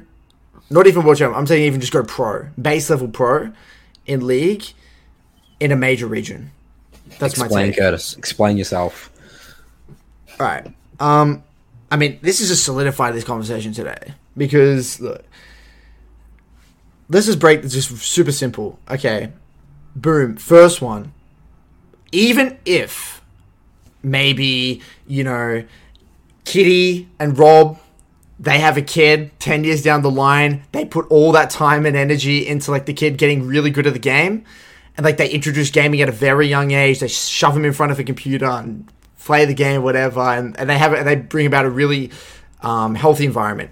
Yes, I believe that girl would be very good, could get very good at the game. But I'm talking about League of Legends specifically here. If we're talking a solo game, you were referencing sports before, you were looking at StarCraft, Hearthstone, what was the other? And to be honest, any solo game, I think that it's possible. But League of Legends specifically, in a major region, even if that person were to get very good, because we know... So we say rank 1 on the ladder, rank 1 on the solo queue ladder. I think they could even, get very high rank challenger. I mean, there's no reason why they couldn't get rank 1. I think that is even possible. But, okay, yeah, I do think that is possible. But even if they were to be that good, like to get rank 1, I don't think that teams, orgs would want that burden. I don't think that they would actually sign them up without them being a publicity stunt. The sad reality. What's the burden? The sad reality, because the complications, the sad reality is that the League community sucks ass. I hate the League community at the end of the day. Currently, I mean, this is why I'm an outlier. This is why I do my thing, and I don't stream on Twitch. I don't associate with the esports industry anymore. I don't talk to anyone in solo queue. I'm a lone wolf because I hate the League community. I hate the League Reddit. I do my own thing, and because I have zero faith in the direction of the League community. I think it's immature. The role models are terrible. You got like people like LS and stuff at the helm. There is no positive direction, and what's going to happen is that even if a girl were to get that good, because of how toxic the League community is, that girl will be so like targeted. She'll get targeted in solo queue. She'll get bullied on social media. She will get and they know that if she were to play in the league, teams would target her because they would view her as a weak link and like, let's just target her even if our strategy doesn't even make sense. Let's bully her. Let's make her lose, because then she will lose her confidence because she's going to get targeted from the public. It will be an absolute travesty. Not even because she's bad, it's just because she's just going to get targeted. And I don't think an org will take on that risk. That's why I just don't think they will. And it's sad. You really said it. Yeah, it's sad.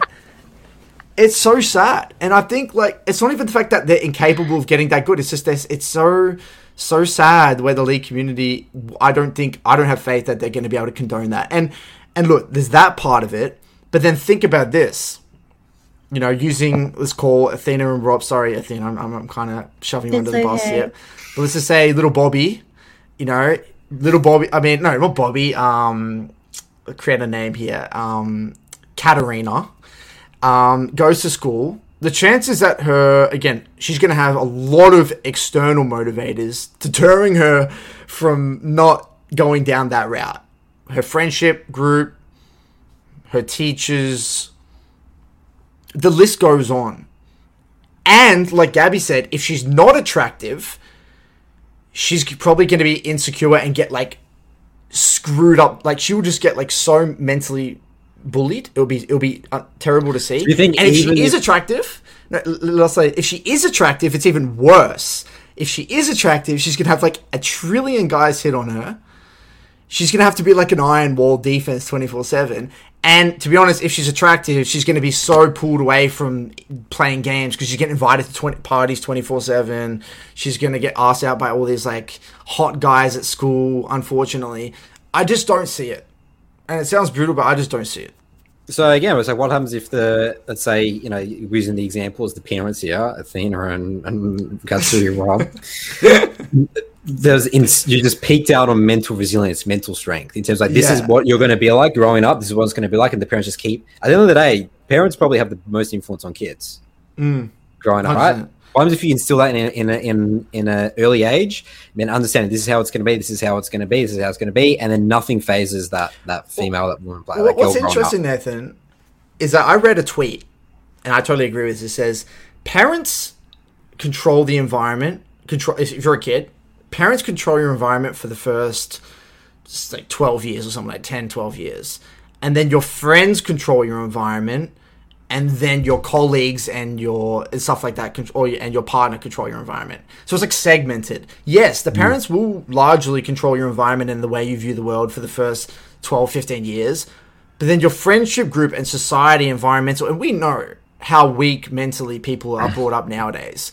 Like, you're just fucked because you're just social media and just like, you know, the chances of Katarina, using this little child's name, being that mentally tough, even if Athena and Rob are like the greatest parents of all time, like the goats of like developing mental resilience, Katarina's gonna get like brought down and shoved in the gutter as soon as she gets into high school.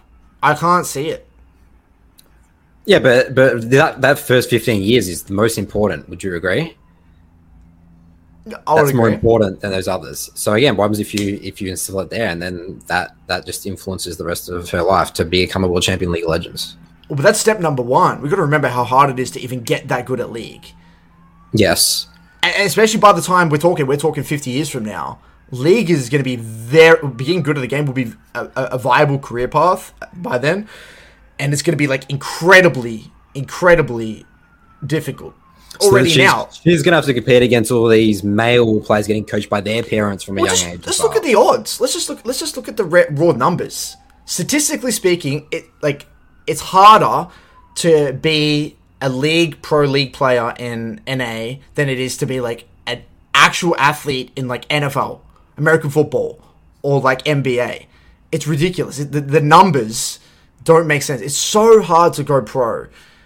Okay, now look at the percentage of the amount of these that are male and female. All right, so let's just look at the percentage. Then on top of that, once you've got that, being a female, not only is it already impossible, well, I'm not saying impossible, very, very hard, just baseline, there's all the added difficulties for being a female on top of that. That's why I just think just run the numbers. In only a 50-year period of time, 100-year period of time, there's just no way. I don't think it's even close, actually. That's that again. I'd love to get your guys' take on that as well. So if hypothetically the culture was fixed, you think it was possible? Yes. Yeah. I think that if the League community made a drastic turnaround and became a very healthy environment and community over the next 50 years, then sure. Okay, but that's basically how I feel.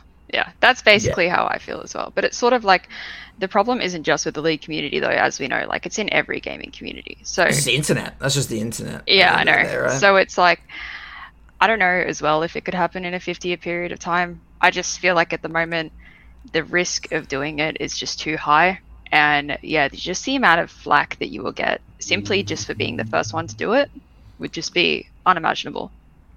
Look, I totally, you're spot on. And the other thing, this is kind of a spicy take, and I hope I don't get in trouble for this one. Yeah, but look, if we look at the majority of league streamers, specifically, Kitty, right? Female league streamers, it's a very small percentage of them that are watched purely for their skill, right? The whole, like the sexual marketplace of Twitch TV, that's just, it's like people a lot of the time just watch girl streamers because they got their tits hanging out and stuff like that, right? That's just the reality. Sex sells. Well, sex sells, right? And it's a great strategy. Now, it's a bonus if you're good at the game and you're attractive. It's a 1+1. But at the same time, as a young girl growing up in this thing, I feel like this is even just going to get bigger and bigger. This industry of sex sells, especially within Twitch. I think like there's going to be another Twitch and there's going to be a new platform. Things will time. That's even going to be a bigger industry. So all the girls that are even pretty good at the game, they're not incentivized to go down to the. You can make like streamer out. look how much money half these girl streamers make on Twitch is ridiculous. You can make an insane career, but just sitting there playing games and just chilling. You have to worry about the Why stress would you do of that? being a team environment. I mean, even for Mel, the stress for being a professional player is insane. Yeah, even like that's like Pansar Dragon that you were telling me, Nathan, the rank 1 NA jungler. Yeah. He just turned into a content creator and a streamer because he got rank 1, didn't get picked up. Doesn't make sense for him to try and be a pro player when I can just make shitting on a bronze player content and get a lot of views and be a streamer. You know? So there's that aspect as well. I've gone pretty ham here. Sorry if I've taken over the show here. That's right. This is because our listeners always said this is the Curtis show, and Nathan just the guest. No. All right, I'll just get in here. Thoughts, Gabby, Athena, on anything Curtis said controversially? Well, obviously, being a pro player is a lot more demanding on your lifestyle. You have a strict schedule. You'll probably be playing League 7 to 12 hours a day. It's very draining, and it's a competition. Obviously, losing will demoralize you very hard.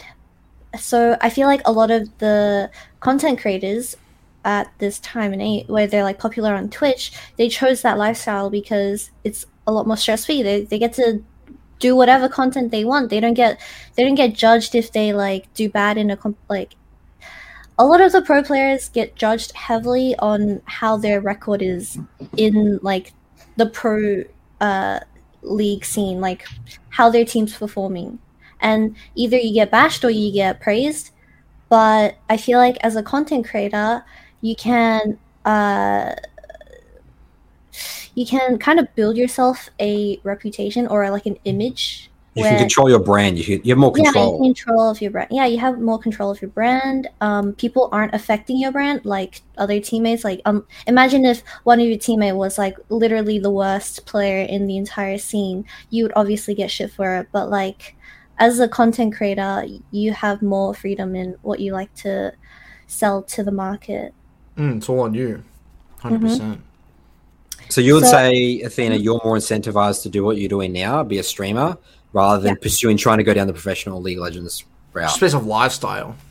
Yeah, the lifestyle is very different, and I feel like just the amount of stress, not only from the amount of stress that other people give you and the amount of stress that you put on yourself. Like, imagine if you're having a bad day in solo queue. You can't just like stop playing for like 2 days or a week because it's your job. You have to play it. So sometimes people just they lose their they lose their motivation, which was what they wanted to thrive off in pro play anyway, in the first place. So I feel like yes, sex does sell, and I feel like in this day and age, streaming is just such a relatable and like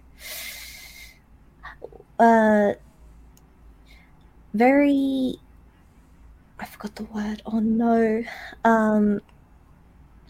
People just, you know how YouTube is like the replay, like TikTok, you can replay stuff, like the amount that you can absorb from the internet. I think Twitch is just very at the top of their A game right now. So people are obviously moving more towards into the streaming industry than into the pro industry. And there's no there's no requirements of being a content creator. You don't have strict requirements. You don't have to be extremely good at the game. So I feel like a lot of females move into that department instead of becoming a pro player in the first place. Do either of you know any female players that are actively trying to be a professional player? Honestly, I don't know anyone at my level besides Kitty. I don't know a single player. I know in other regions. I know in NA, there's this girl called Gamer Girl. She's like Katarina One Trick, and she finishes Challenger like every single season for the past 2 years, I think. And she doesn't play with a face cam. She rarely posts what she looks like. She only has a voice and her gameplay, and she racks in like 3K viewers every single day she streams. So I feel like, yes, girls can be viewed, like people watch girls' content for their skill. So it's not like impossible, you know, like girls are good at the game. It's just not a lot of people, not a lot of girls are good at the game for people to attract people into their like gameplay, you know. I feel like the other thing is that, like, if you're at that level where you have the potential to go pro if you really commit, like, for men, it's like a more lucrative but possible thing to do. And for women, it's like, why would they want to commit all that energy into something that no one else has shown them can be done, and into something that just looks like all the odds are against you? Whereas, as Kitty said, you can go into streaming. That's way, like, less stressful for you. You can make more money. I just feel like it's a better option, unless you have that really personal drive where you want to be the best and you want to be a pro. But it just seems like with the culture of the League community at the moment, it just doesn't really seem like something anyone would want to do. Just unfortunately. So again, does it just need the one? Just that one, the Ronda Rousey, the Serena Williams, and then let's say, Gabby, if you had one of those to strike, let's say there was a female world champion, do you think that would have motivated you to be a more professional player, or still then you'd still think it's just not worth it? At the moment, I would still think it's not worth it. Like, I've thought about it too. Like, we've all thought about it, but like, I've already gone to uni. I've already done all that, so I'm too old. Yeah. You're it, Kitty. Well, Athena is obviously, the last hope. it depends on like how much the female esports is paying and how much exposure it's getting in on social media to make it a stable job or an income.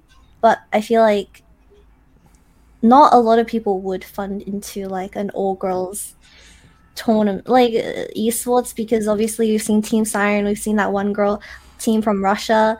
They made absolute jokes of themselves. It's really sad.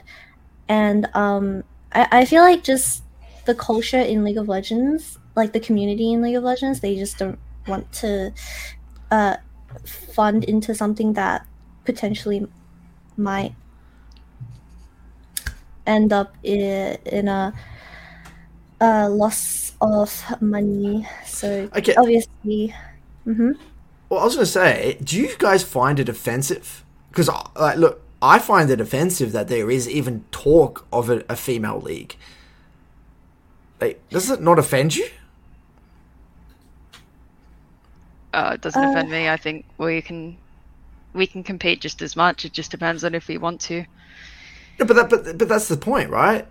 But that showing that, like, because it makes sense for there to be a female league in basketball or a physical sport. But in my mind, if it's all even playing field, why would there need to be a female league? I just find that offensive. I mean, it's hard, easy for me to say it. Like, Yeah, well, I'm a female, but there's female it's chess. offensive.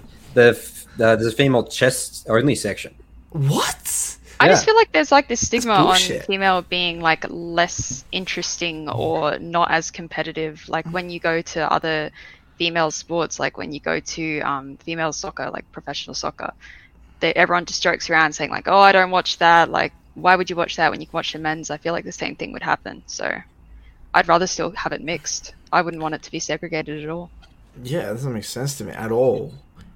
Yeah, and there's no rules around it. There's no rules. Like, that just hurts the female. Like, you always see that stuff about, like, oh, let's have an all-female competition. Yeah, we're for female power and shit. No, that's, like, actually hurting you, if anything. Well, if you really think about it, it's also, like, let's say in all these others, like, let's say in esports specifically, again, if we're thinking that there's not really barriers in terms of physical capabilities, because, you know, it's obviously just sitting there playing a computer game, women in a way are discriminating against men by making their own leagues. What happens if you were again, theoretically, the best female player? You have your own female leagues, plus you can play in the male tournaments because there's no rules about females playing in males. You get to win all that prize money. That's possible, right? well, All right, obviously you're they up, make Kitty. a restriction for it, but have you guys heard of my uni's situation with INTS? So Mayumi was a Brazilian pro player for the Brazilian esports. I think her team was called INTZ. It's like INTZ. INT. Oh, yeah, we've versed that Yeah. before. Yeah. So Mayumi was actually a sub for that team, and she played all the support champions. Her favorite champion is on her Twitch is listed as Nautilus. She literally is the ideal professional support. She has a large champion pool, right? But she actually filed a lawsuit against her company or her organization because she felt like she was discriminated by her organization because she thinks that her org only hired her as a social media A marketing Publicity tool. stunt. yeah, as a marketing tool. And she didn't get any stage time. She got to play one tournament in she got to play a really small tournament where she played like one game, I think. But I feel like the root of the problem is always like the higher ups and how their mindset towards female gamers. It like the community doesn't matter, but if even the higher ups tell you that you're only a marketing tool, it obviously discourages females from even entering that type of scene. So, yeah, Mayumi sense. has moved on into a content creator for TSM nowadays. Oh wow, I didn't know that. Wow, what a shame. And that's the sort of story that only needs to happen once to scar. Well, again, a it's whole- cultural then, right? It's like it's cultural. So that's what It it has to sounds happen like. once. That's a huge issue. So I think we've pretty much covered this topic very extensively. Oh, Nathan, but we didn't say what your take on it. We all said our opinion. Oh, so It's we're your talking turn. about I didn't. Is I it didn't do that. possible? I thought is No. it possible? Yeah, I would say in the next 20 years, not possible for a female. we're talking to be world champion in or just League go of pro? Legends. Because mine was to go pro. I didn't even say no one could even go pro in a major region. I said Oh, okay, go specifically pro. major region. But it's yours. You can answer however you want, though. But I just to clarify that. So it's funny. Originally going into this conversation, I thought it was definitely possible to be a world champion in like the next 20, 30 years. But after hearing a lot, especially from Athena's and Gabby's perspective, about how many challenges there are, and again, this hypothetical superstar, what do we call it, Katarina the Kid, again, so many issues anyway. It's like, it's you're running up a hill, it's a really hard hill. So I would say that in League of Legends, I'd say that I agree. I think there will never be a world champion female player, but there will be a professional player or a couple of professional players in the next, couple of decades. You think of the next couple of decades? Yeah. Like 20, 30 years. Yeah. They will attempt and try. Again, but they won't reach the top in a major region, but they won't reach the top. Okay. I think you're right. I think it just takes like one org to take the risk, but it all depends on if they can afford to and if someone actually wants to. Yeah, they'll take the risk, but again, there's so much goes into it, as we've discussed on this podcast, that you're talking about winning the lottery. You got to win the lottery. Because I'm terrified because remember, this could go two ways. This one girl gets through and gets picked up. What happens to that one scenario in that one case will actually have a flow-on effect for the rest of. You're saying esports. Negative flow-on effect.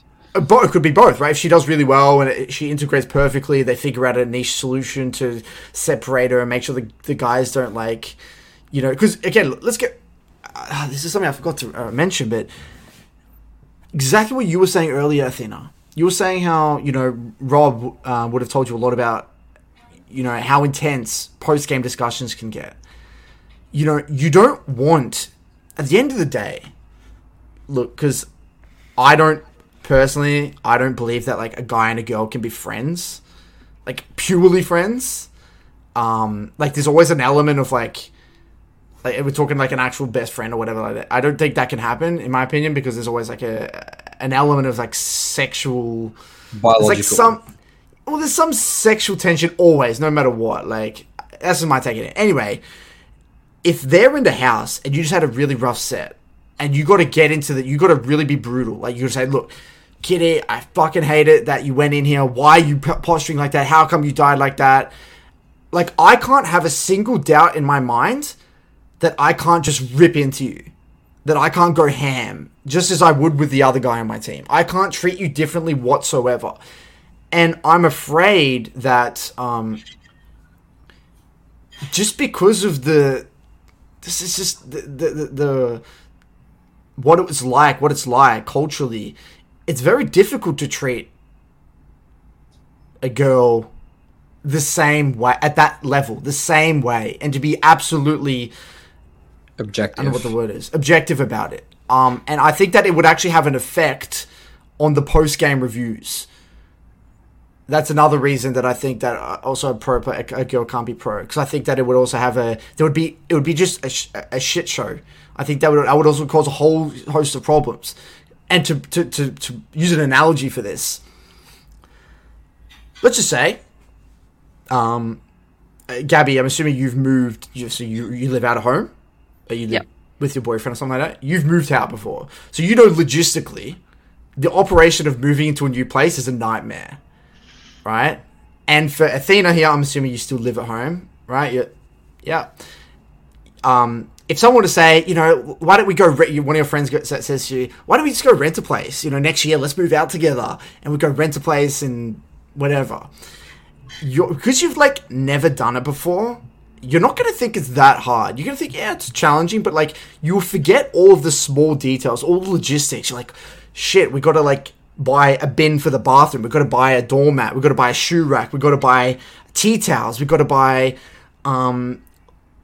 pillowcases, and I got to buy Ethernet cables to connect my modem to my, all these little details that you don't realize that you have at home.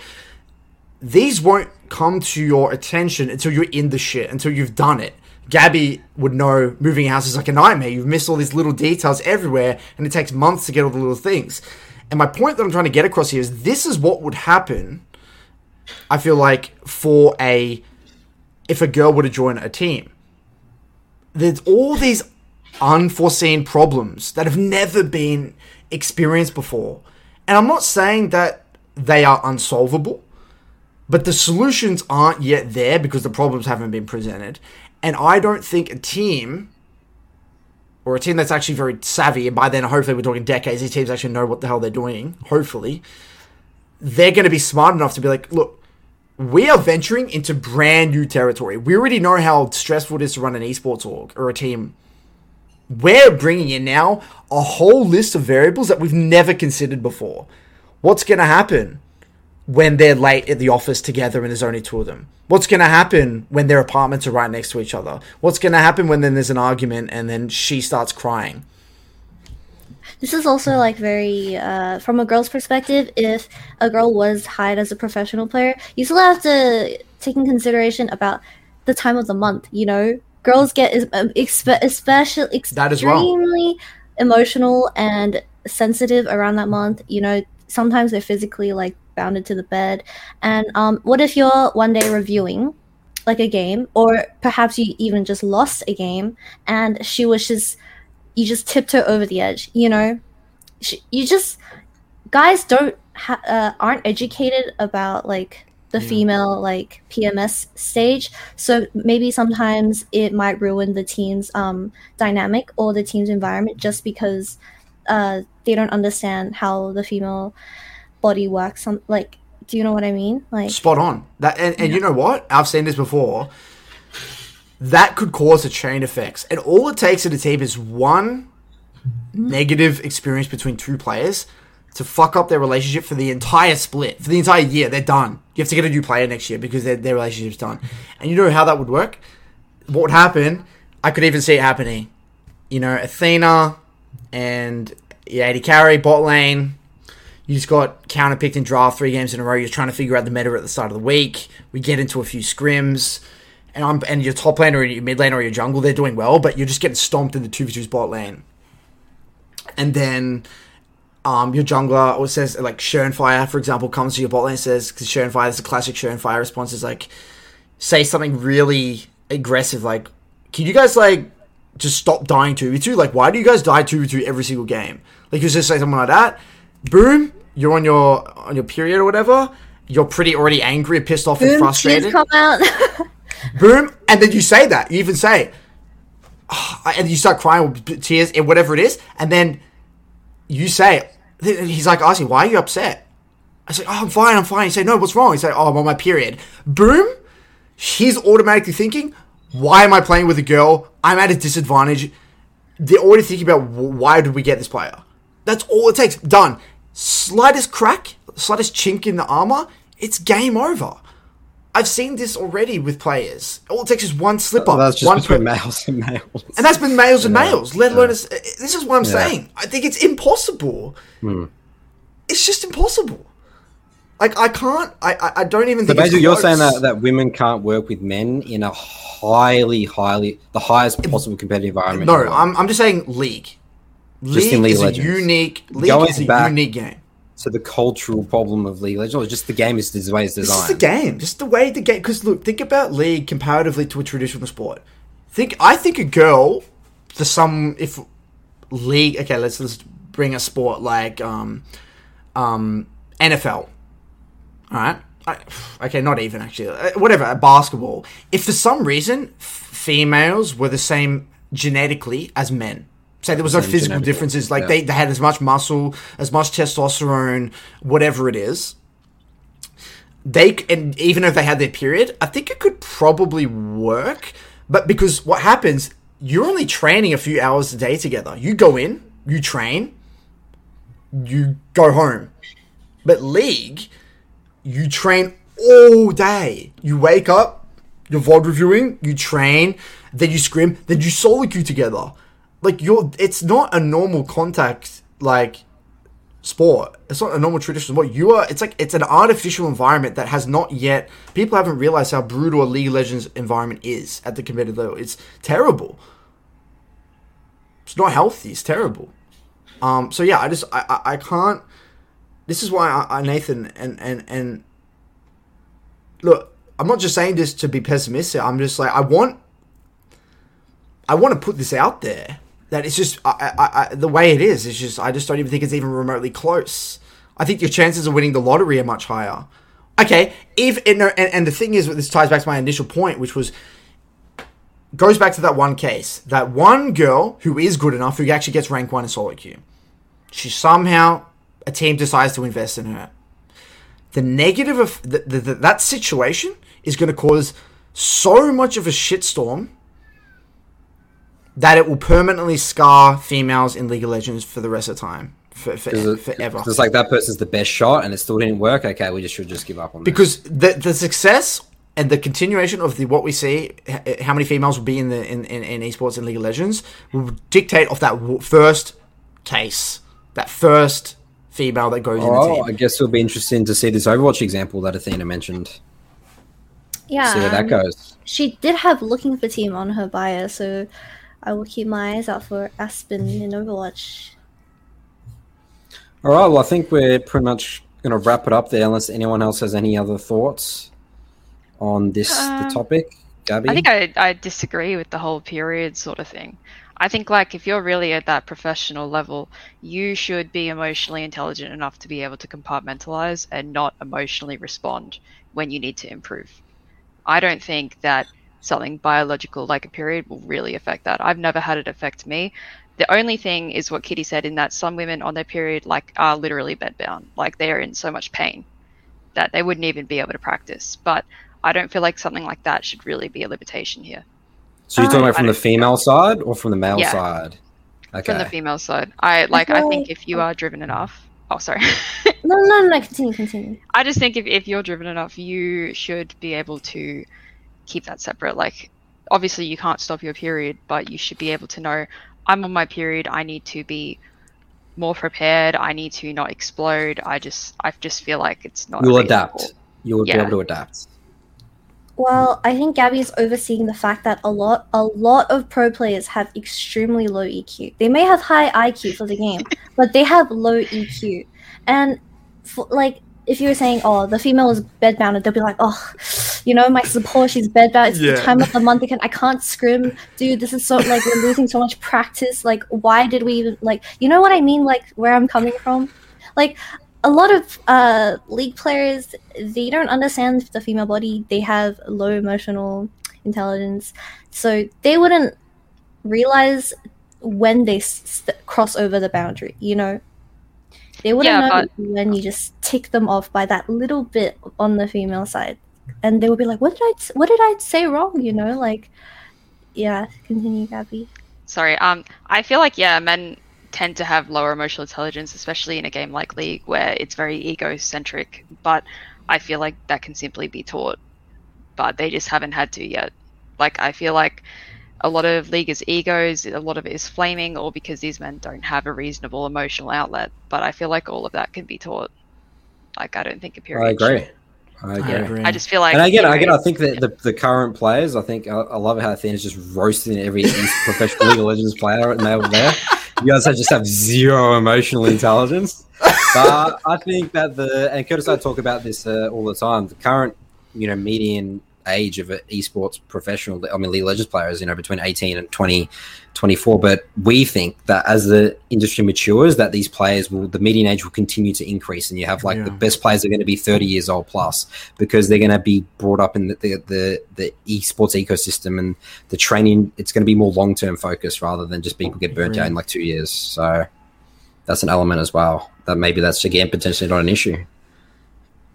But as well, sorry Gabby. No, you go. I'll go next. I was just going to say, one thing we have to factor into this, Nathan, is that I think where Kitty's coming from, the whole EQ is going to get lower. Like, the baseline is going to get lower and they're going to be, like, the EQ standard of the average 18-year-old, let's just say give it a score of 100 in 2010, is going to be 70 in 2025.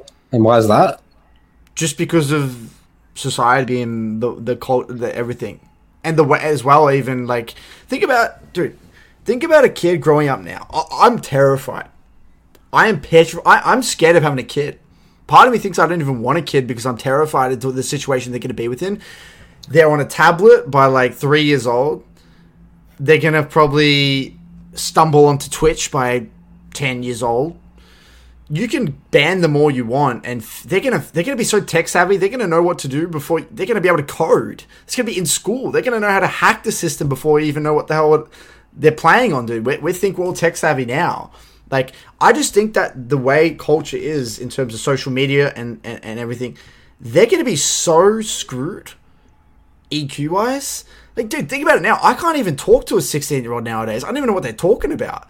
They're talking Twitch memes. They talking Twitch. I literally talk to someone. This guy says, "Oh, Pepega. Oh, yeah, Sag," and then I'm like, "What does that mean, dude?" I'm being dead serious. I can't actually communicate with a 16-year-old a lot of the time. I struggle. Such a boomer, Curtis. And it's getting worse. I mean, I'm saying we've got to account for that. Yes, the average age is getting higher, but at the same time, they're starting from a lower grade. So. I think that's a whole nother podcast. Yeah, that is. We're not going to cover it at the end. Yeah. So I think we did some good work here. We explored many sections of this topic. Athena, Gabby, any last words on the topic? Any shout outs? What you guys are doing? You can plug your stream if you want. I'm shy. So I frequently stream on Twitch right now. My @ is @KitWee because I couldn't get the username Kitty, but it's KIITTWY. So if you want to check me out, I play solo queue. We can put that in the description, Nathan. Yes, we can indeed.